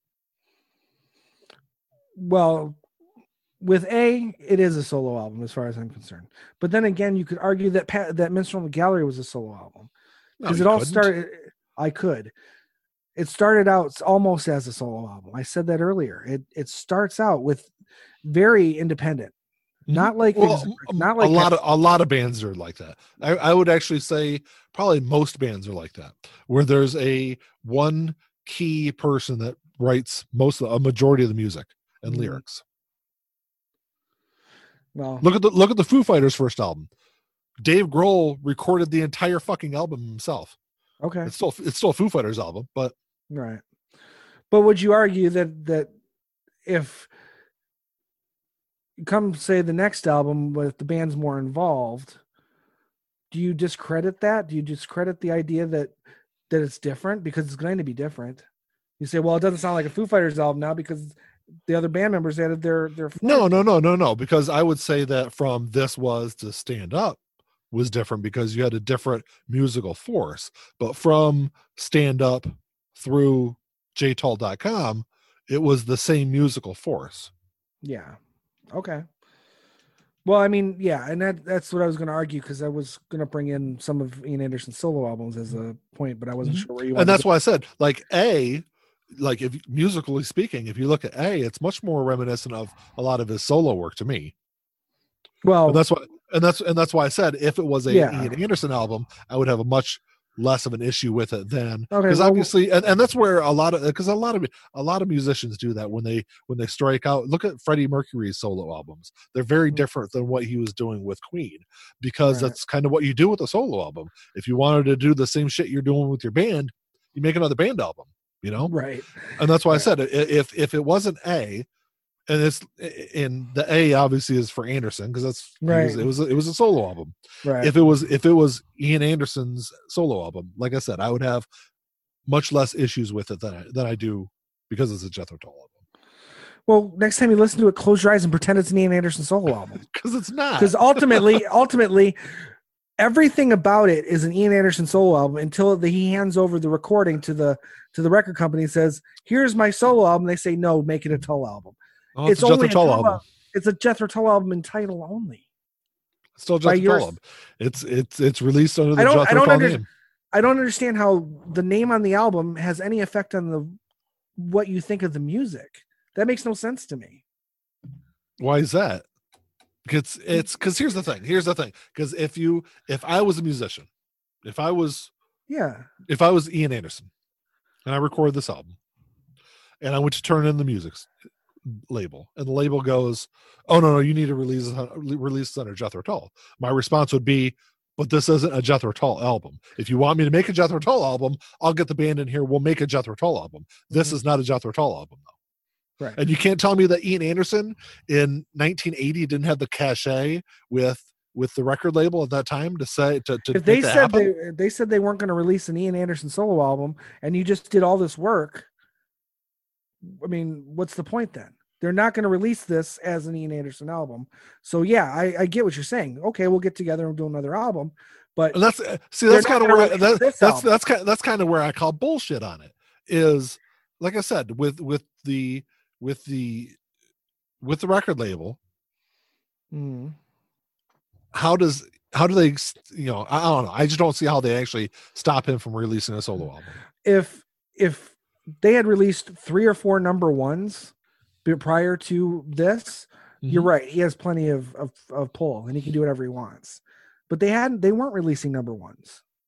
They were still releasing albums that were charting lower than the albums before. Overall, prior to Stormwatch, the 3 albums prior to that were actually all 5 of the albums prior to that, 6 albums that all charted in the top 20 in both the UK and the US before not number one prior to Stormwatch. But they're all top 20 albums is what I'm saying. Right. That's a feat that is hard to do. I mean, obviously I know there's lots of bands that have done that, but that's not something that's easily done. And that's why I'm saying after at this point a 10 plus year relationship, I don't see how Ian Anderson goes in there and sits down and they say, okay, well, you can't, we're not going to release this album we're not going to release this as an Ian Anderson album because there had to have been some kind of conversation prior to that. That Ian Anderson was like, okay, well, I'm going to record something as myself and not the band. Right. Well, I don't know. And if there wasn't, I can tell you, if there wasn't some kind of conversation, I think that speaks to the arrogance of Ian Anderson. Well, I can tell you this. In retrospect, he has said on numerous occasions in the last 10 years that he should have fought harder for that to not be a Jethro Tull album. And that's why I'm saying if that situation went down like that, I'm sure it probably went down more so as a suggestion, and he kind of just said okay. No, it was more than a suggestion, but I don't know. All I'm saying is neither one knows we're there. So right. And based on what he says, he does regret that decision overall. I don't see how what name on the album has anything to do with how good the album is. Because it's more goes along the lines of hypocrisy, but it's whatever. We'll move on because I've got bigger issues with the next couple of albums also. Yeah. Well, okay. Nothing came out in 81. First year there was a gap without a release. Yeah. Was there a reason for that? Just they just take a break or? I don't know. I really don't. I think it was just a break. Ian Anderson wrote like 30 songs in that period of time. Yeah. And 10 of which made it onto Broadsword and the Beast.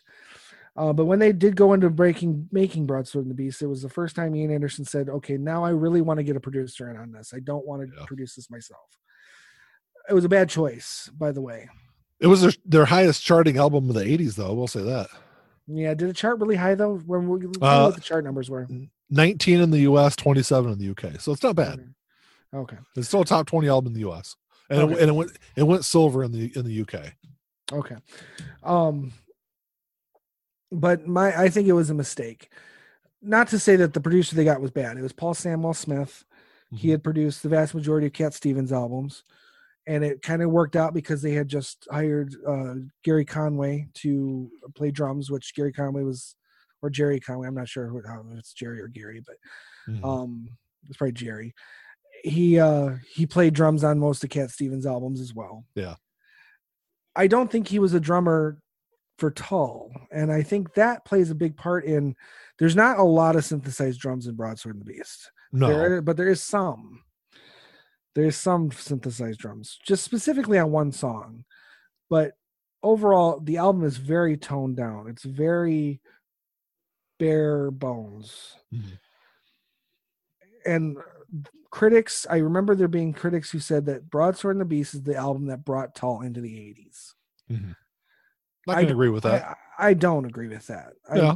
I think it's an all right album. Because it's probably very low on my list, though. I would say this, that Broadsword, they definitely took some more of that 70s folk sound, and they blended it with that 80s synthesizer sound. Okay. And that's kind of where I can see the progression of where they kind of brought the music into the 80s. Yeah. Because it's definitely more of an 80s style album than A was. Oh yeah, no argument there. I just feel that there, even though there's some really good songs on there and some good themes going on there, overall I find it kind of hollow, kind of empty. And because, as I said, he wrote like a bunch of songs in between the end of 80 and when this album was released, and only 10 of them show up on this album. Yeah. Of all those other songs, they've been released retroactively over the years. Or not retro, you know what I mean? Over the year as unreleased material. When those songs were produced and recorded the same way all other Tull stuff was. Much better songs. Mm-hmm. I mean, even songs with the same band members playing instruments. I kind of shit on Jerry Conway a little bit, but even songs with him on it are way better. So the only thing I can figure is Paul Samuel Smith is a good producer. Jerry Conway is a good drummer, but neither one of them work well with Tull. Yeah. No, I get it. You know, I completely agree. And at this point, really, the only original Tull there is Dave Pegg, Ian Anderson, and Martin Barr. So everything else around that is just going to be interchangeable anyway. Yeah. Which it is for the duration of up until 95 when they lose Dave Pegg. Yeah. You know? The kind of the cool thing is about this album was first off the album cover. And the album cover was created by a Jethro Tull fan by the name of Lane McCaig. Mm-hmm. And he said that he actually, he didn't go into great detail, at least in the article I was reading about it, is that he put Jethro Tull Easter eggs in the cover of the album. Other than the faces in the border? There are hidden images in the cover of this album, which I think that's cool. I have to look deeper because I've seen, obviously there's the band members' faces minus Dave Pegg, ironically. I think Dave, no. It's Jerry Conway's missing. It's Peter, John Vitesse, Dave Pegg, Martin Barr, and Ian Anderson in the corners. Mm-hmm. Well, I read, so when we originally did our Jethro Tull episode, I kind of was when I was reading about it. So I kind of have to dig back in my memory because, of course, I didn't write any of this stuff down. But I think it was more so like the images were references to lyrics for the album or other albums of Jethro Tull albums is what it said. I'll have to look at it and I'll dig deeper. It's an album cover I love. I think it's one of the like say top 10 album covers of all time, if you ask me. But I mean, I'm obviously biased, but I'd say it's a good album cover. I don't know about top 10, but it's definitely a good album cover. Yeah. It's definitely probably one of the best album covers for Jethro Tull. Yeah, so, I would agree. And that's maybe second to the one behind me here. Yeah. Was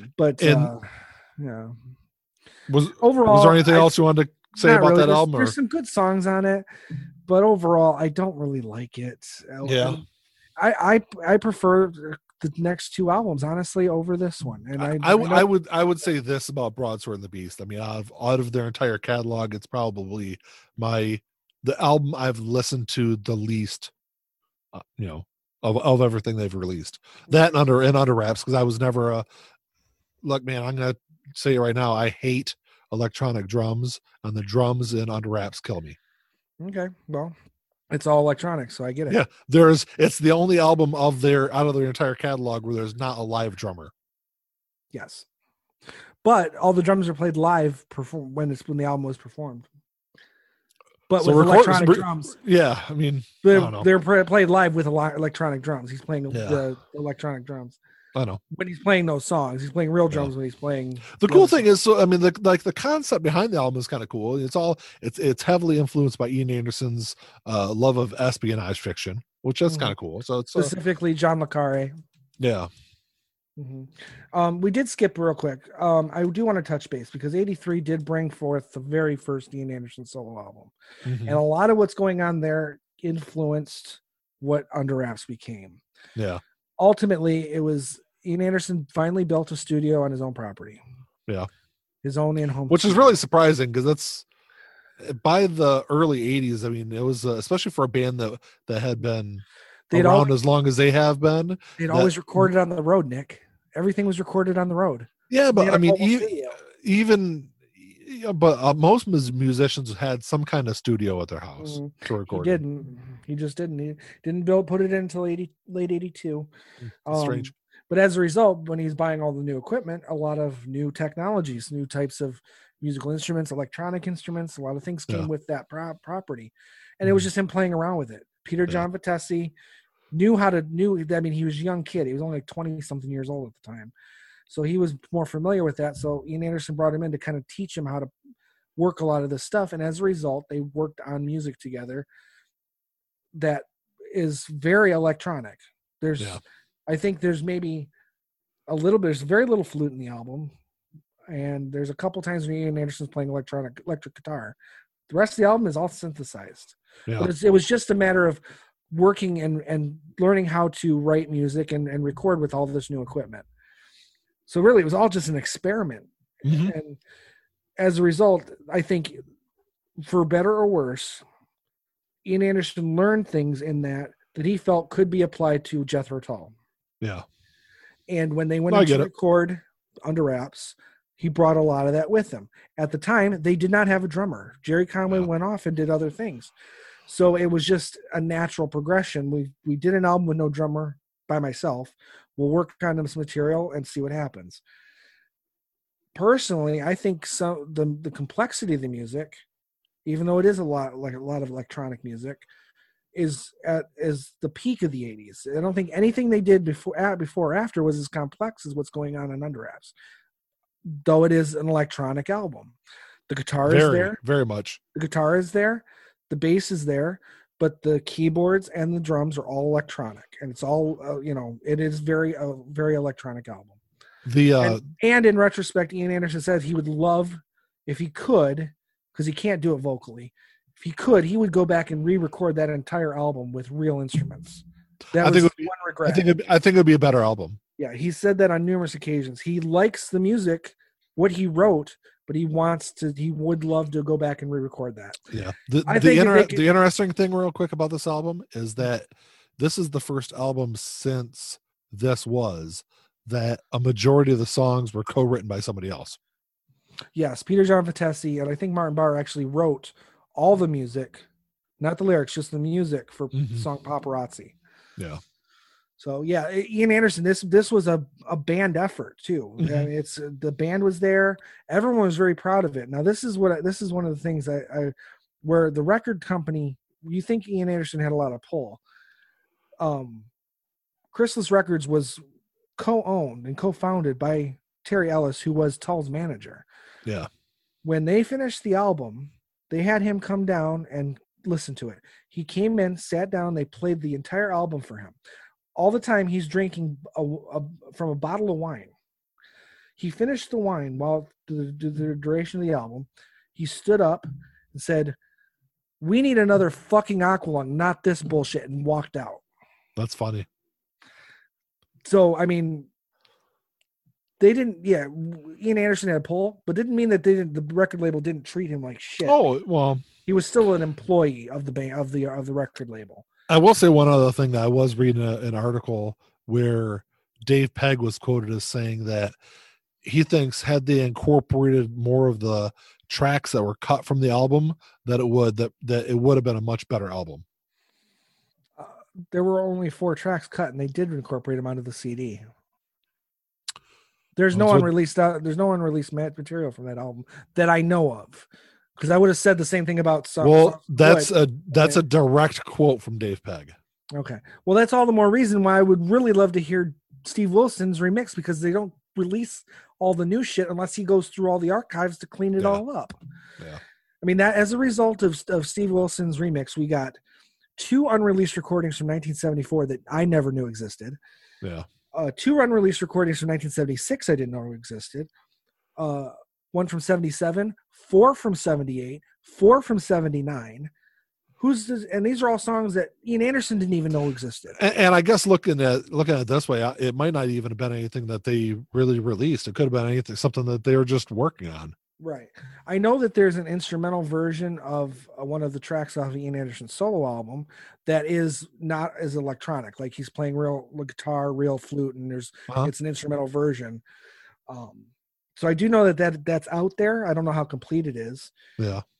But I'm all about the shit I haven't heard. So it's very exciting to hear that. I did not know that. I've never seen that quote before. Mm-hmm. But unless Steve Wilson does it or they get somebody else to do it, and Ian Anderson's cool, you'll never see it, probably. You'll never hear it, exactly. Because Ian Anderson doesn't care. No, he does. He loves what Steve Wilson's done with it, and he's always said if Steve Wilson wants to do the whole catalog, he can do whatever he wants. He doesn't question it. He just comes and puts his signature on it and says, do what you want. Yeah. He's been pretty much hands off since Passion Play with that stuff because Passion Play, he wanted Steve Wilson to fuck with it. He wanted to change everything. He wanted to, take that saxophone out of there, do whatever change it however you want. And Steve Wilson said no. And as a result, Ian Anderson just said, okay, well, you obviously know what you're doing because it does sound better. So, but ultimately, Under Wraps is an album. I understand why people don't like it. Yeah. It's very different, but I don't think it's a play at trying to be an 80s band because it is very different from a lot of the shit going on in the 80s too. It is just a band. I wouldn't say a whole lot different. I mean, I understand that they're trying to find. They're using the same. They're using the techniques that were the same, but musically speaking, that album was not going to appeal to the old Tull guard, and it definitely wasn't going to appeal to the kids listening to Duran Duran. I think it's funny though, because if you look at that album and then you look at their next album, Crest of a Knave, Crest of a Knave was definitely more of a hard rock album than and more of a kind of a traditional rock album than anything else that they had done before that in the 80s. Yeah. And I should point out that this is after Under Wraps was the longest period of time they went without recording anything.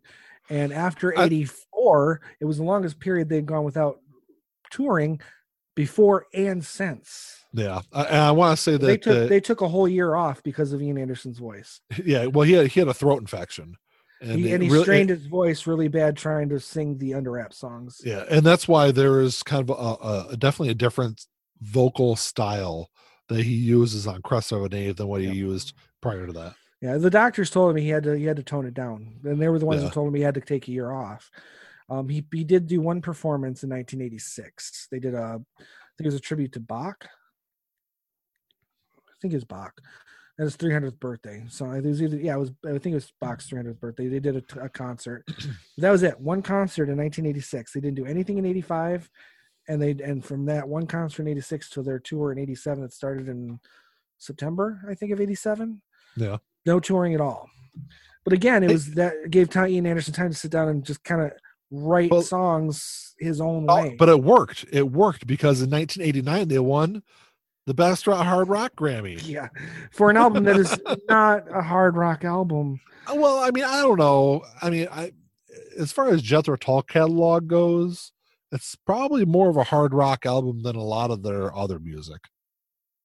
See, I don't know. I think there's harder hitting songs on Stormwatch. There's harder hitting songs. Minstrel McGallery. I'm talking total album, like overall album. I feel it's got a more of a hard rock. I'm not saying obviously comparing it to Metallica and Justice for All, which should have won the Grammy that year. Yeah. It's not like that kind of hard rock, right? Well, and I think for what it's worth, Ian Anderson has been quoted as saying, we didn't win because we had the best hard rock album. We won because we're a bunch of nice guys that the very aging Academy, a band that the Academy had actually heard of before. Yeah. So, because I don't know how that works, but I know that it was a new category. It was the first year for it. It was. Metallica was not a mainstream band, but it was quickly becoming a mainstream band. But that kind of music, their kind of music, wasn't mainstream yet. You know what the interesting thing is like, according, I guess I'd have to go back and look, because I have it written down as because they won the Grammy for Best Hard Rock / Metal Performance Instrumental. I thought it was the album because it's listed as Crest of a Knave 1. Yeah. So.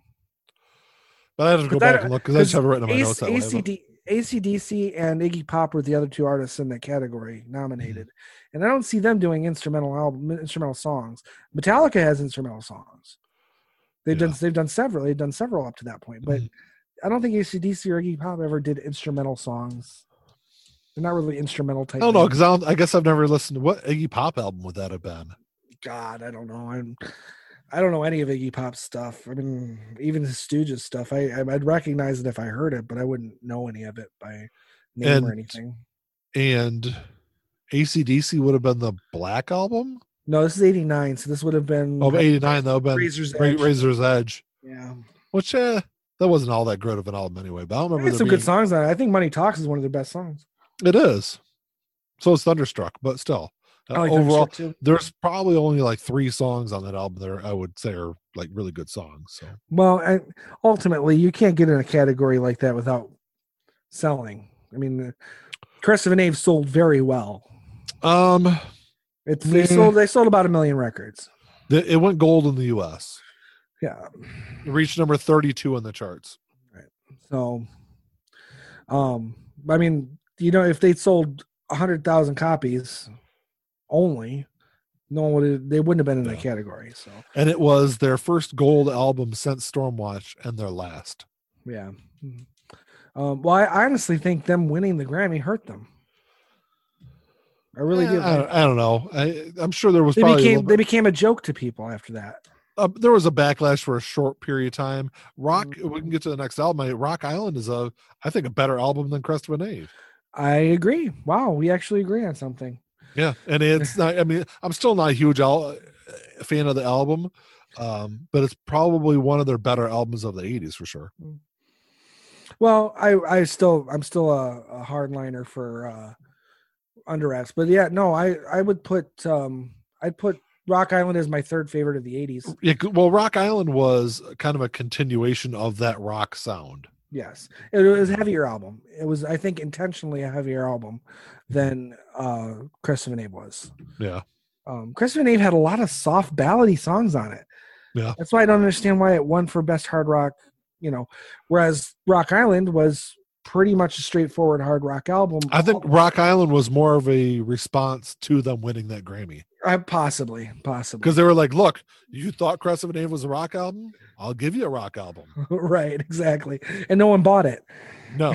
Well, it went silver in the UK. And right. I mean, it actually charted pretty decent in the UK. It was charted 18, which is one spot higher than Crest of a Knave, but it charted 56 here in the US. Yeah.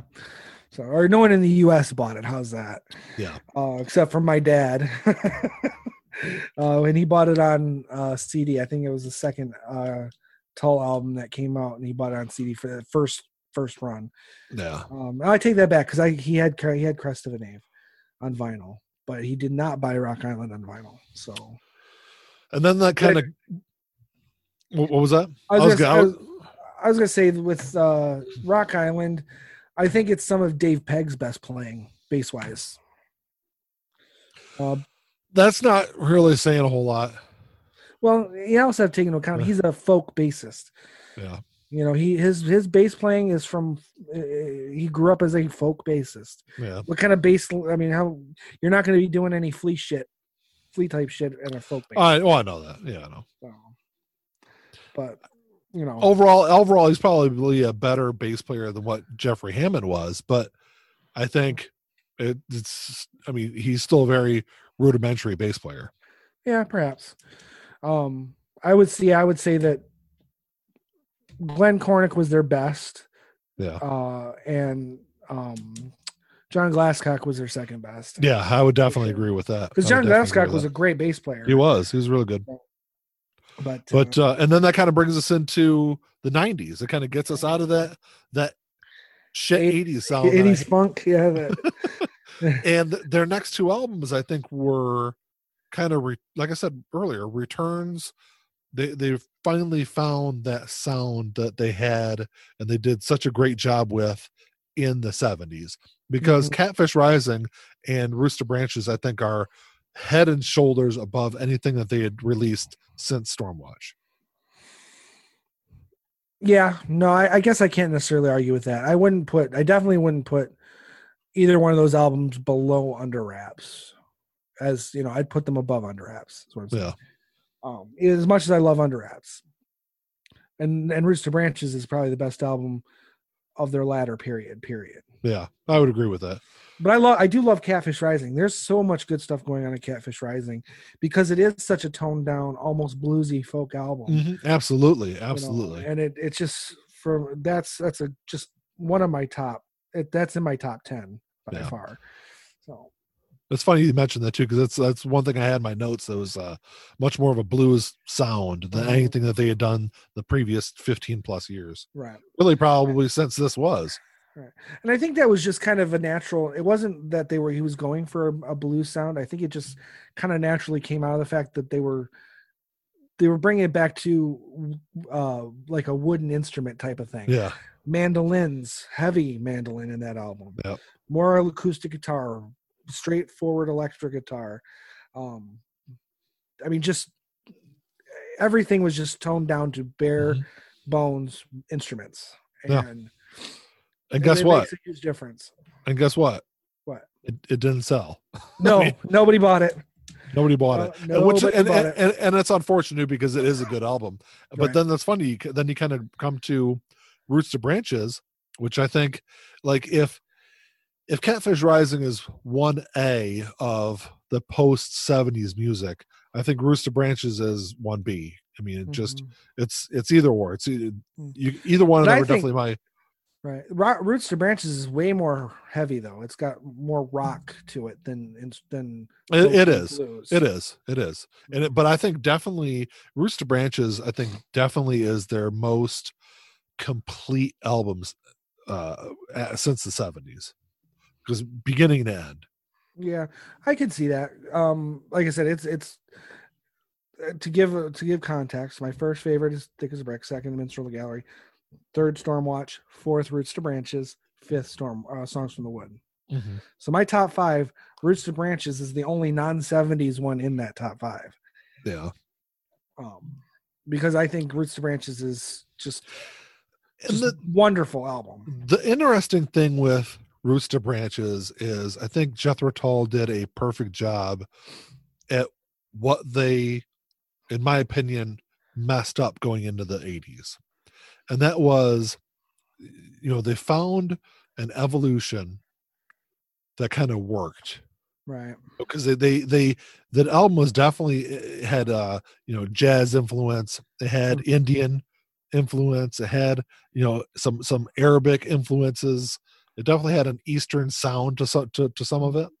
So you had this influence. But, I think the thing that really hurt Roots to Branches was that it was released in 1995. So you've got this like huge grunge explosion going on. And I think that's the main reason why it really undercharted. Because, I mean, in the US, it charted at 114. Yeah. Where in the UK, it was a top 20 album.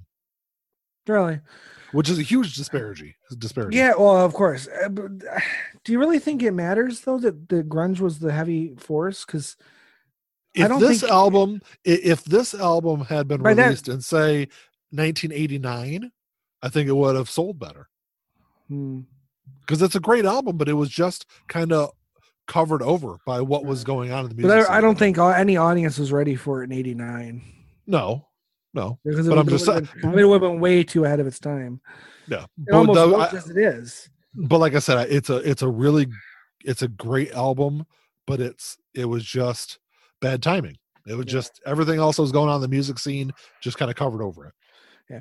Arguably, though, it could have been great timing, because if you look at the lyrics specifically for the song Roots to Branches, and then to a much lesser extent Dangerous Veils, there's a lot of Islamic it's not criticizing Islam, but it is referencing the fundamental extremism of Islam, which 6 short years later we get 2001.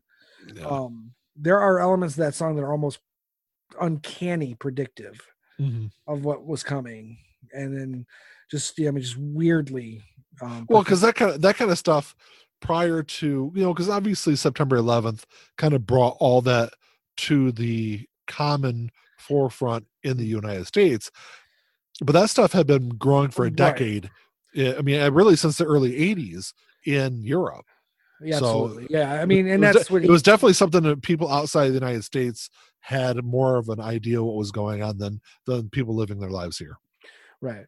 But it just ultimately, from a perspective of as an American, and hearing that song specifically, and then after that happened, and then thinking, and when we think about it, you're just thinking, oh my God, this was 6 years ago, and it is, like I said, it is uncannily predictive of, obviously on a much more poetic level, but so, and I guess ultimately, and we should point out that the break between Catfish Rising and Roots to Branches is now again the largest gap in between a new album being released. It's 4 years. Up to this point, there's only been a gap of 2 years in between albums, or 3 years from Under Wraps to Crest of Name, but 2 years other than that. Yeah. And a sign of things to come. Well, I mean, the next album was, it was the last Jethro Tull album. It was the last, yes. Some people argue that the Christmas album in 2003 was the last, but it's not. No, it's jtull.com was released in 99. It was their last album to feature full original music. Yes. If you want to put it that way. With Martin Barre, because Martin Barre and Ian Anderson, Martin Barre is the only one who stuck with the band through the entirety of the 70s and through the entirety of the 80s. Yeah. And ultimately, he stayed until 2012. Yeah. But Ian had always said, if Martin Barre is with me, it's a Jethro Tull album. And if he's not, it's not. And it was the last one that Martin Barre played on other than the Christmas album. Yeah. But that being said, it was probably a terrible album to go out on. I really wish they would have done one more album. I will say this, that I don't have much of an opinion of the album because I'm pretty sure I'm going to listen to it once. And that was shortly after it came out. I think I listened to it in your car after you bought the CD. And I felt, obviously comparing it to the album before, right, that it wasn't, I mean, it's an okay album. Nothing really stood out to me though. No, and that's really its problem. It's a bunch of all right songs. They're good songs. Every one of them is a good song, except for Hot Mango Flush.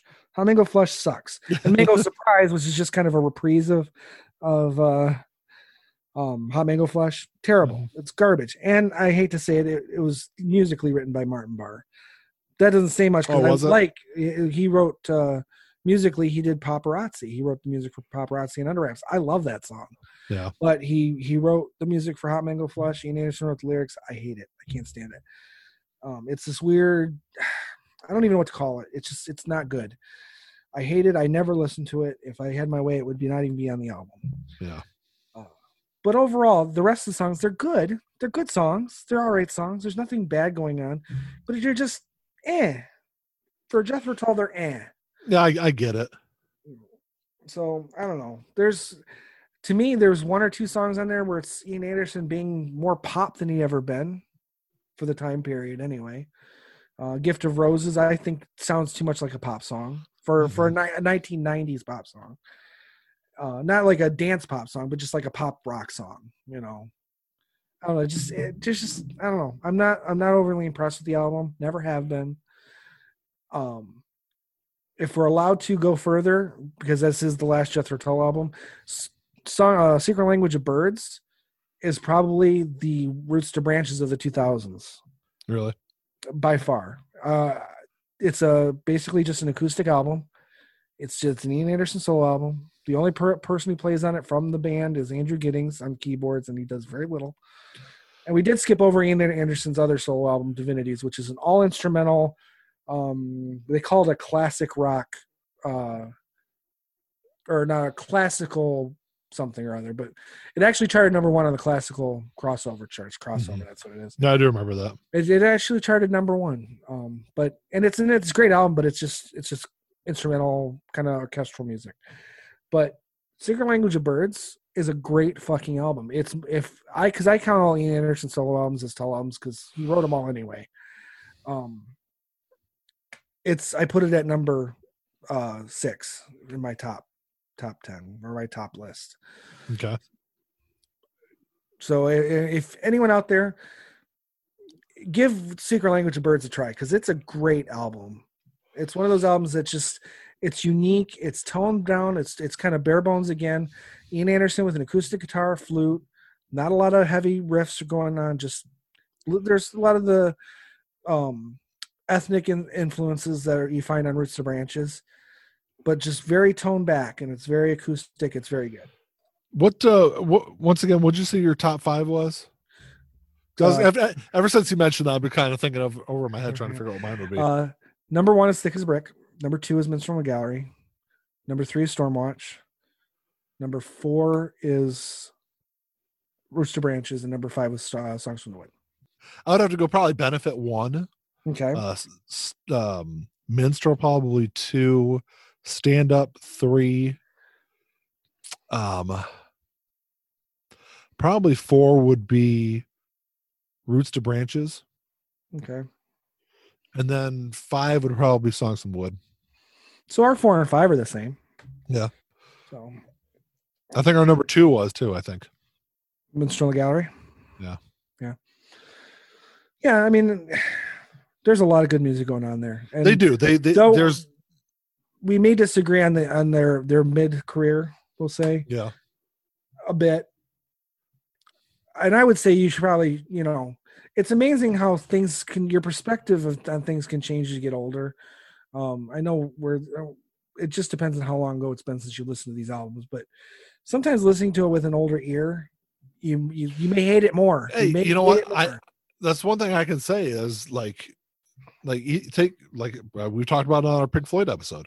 Growing up, I was a Pink Floyd fan. I was a Dark Side of the Moon and the Wall kind of fan. Mm-hmm. And as I've gotten older and kind of gone back and listened to their other albums, I mean, like you become a super fan.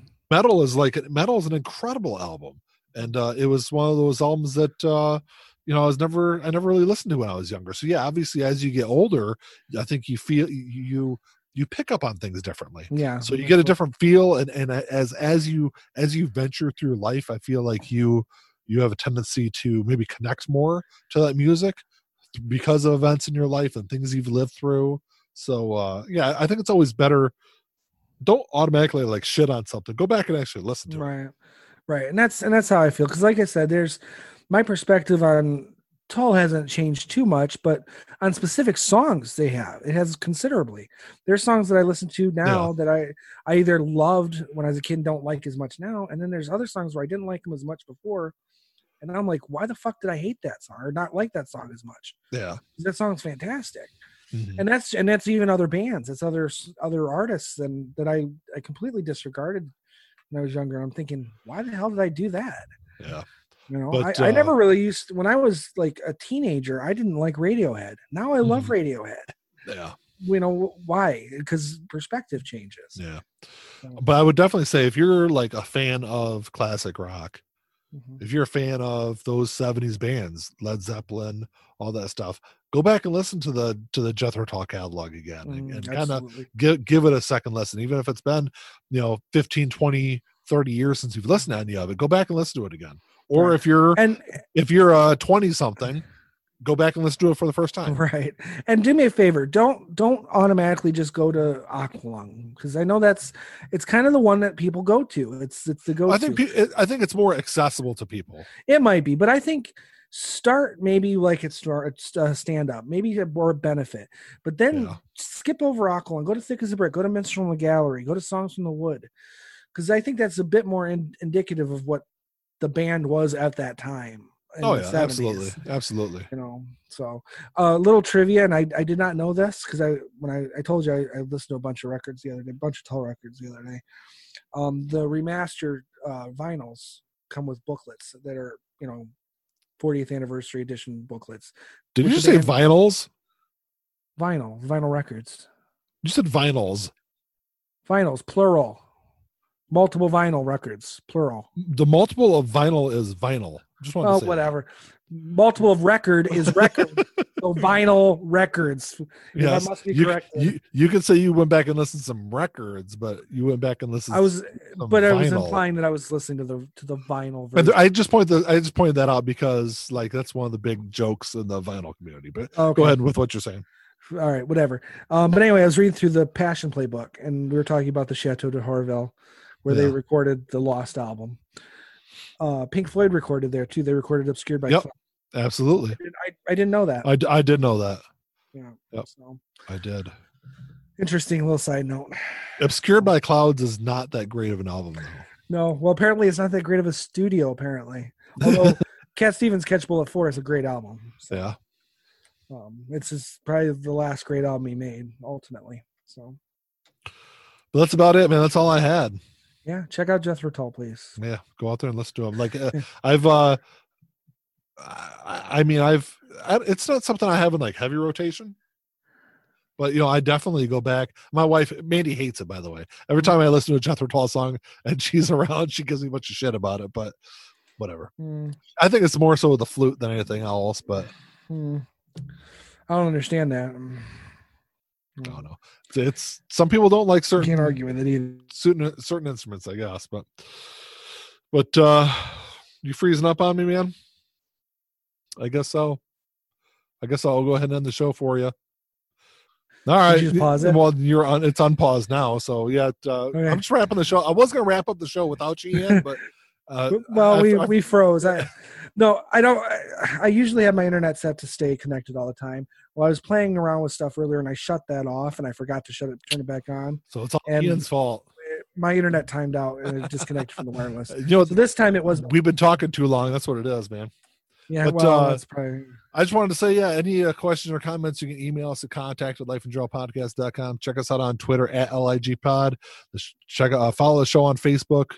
I need to post more stuff on there, but obviously follow us on YouTube. If you're watching us on YouTube, thanks for checking us out.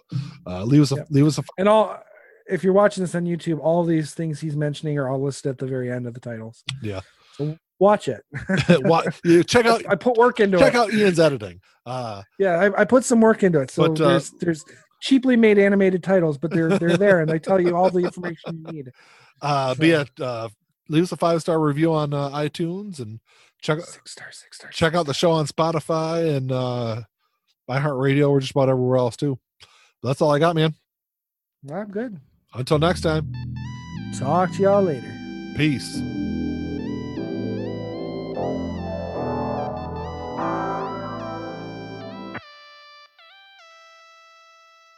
Play my role, let me tell you about it. This shit right here, man, I'm about it. Only real niggas reside around me. Yo, lady, drop a guard around me. Dip like I know you can, bitch. Show me the ropes like we in the ring. Got you two cobras, you wanna hang. Shoulder to shoulder, the niggas basic. You know I won't lie. You know that I ain't for that fuck shit. You niggas alright, but I'm way better and she love it. Know that y'all sick as fuck. Here go this tissue, bro. We taking the dub, hoping you get you some. This hit like a pick me up. She taking my drugs. Know they see the sign. That's some dollar signs. Know they sick as fuck. Know they sick as fuck. Tell them get well soon. Tell them get well soon. Know you sick as fuck. Get well soon. Oh shit. Watch out, you the god, Billy. Oh shit. Right now, and I'm smiling in your face, bitch. With a gold smile, you should probably make placement to your eye. Niggas sick as fuck. Standing with niggas who down for that party. Who down for some bitches who showing their bodies. Swear to God, nigga, this Molly got me up and rolling.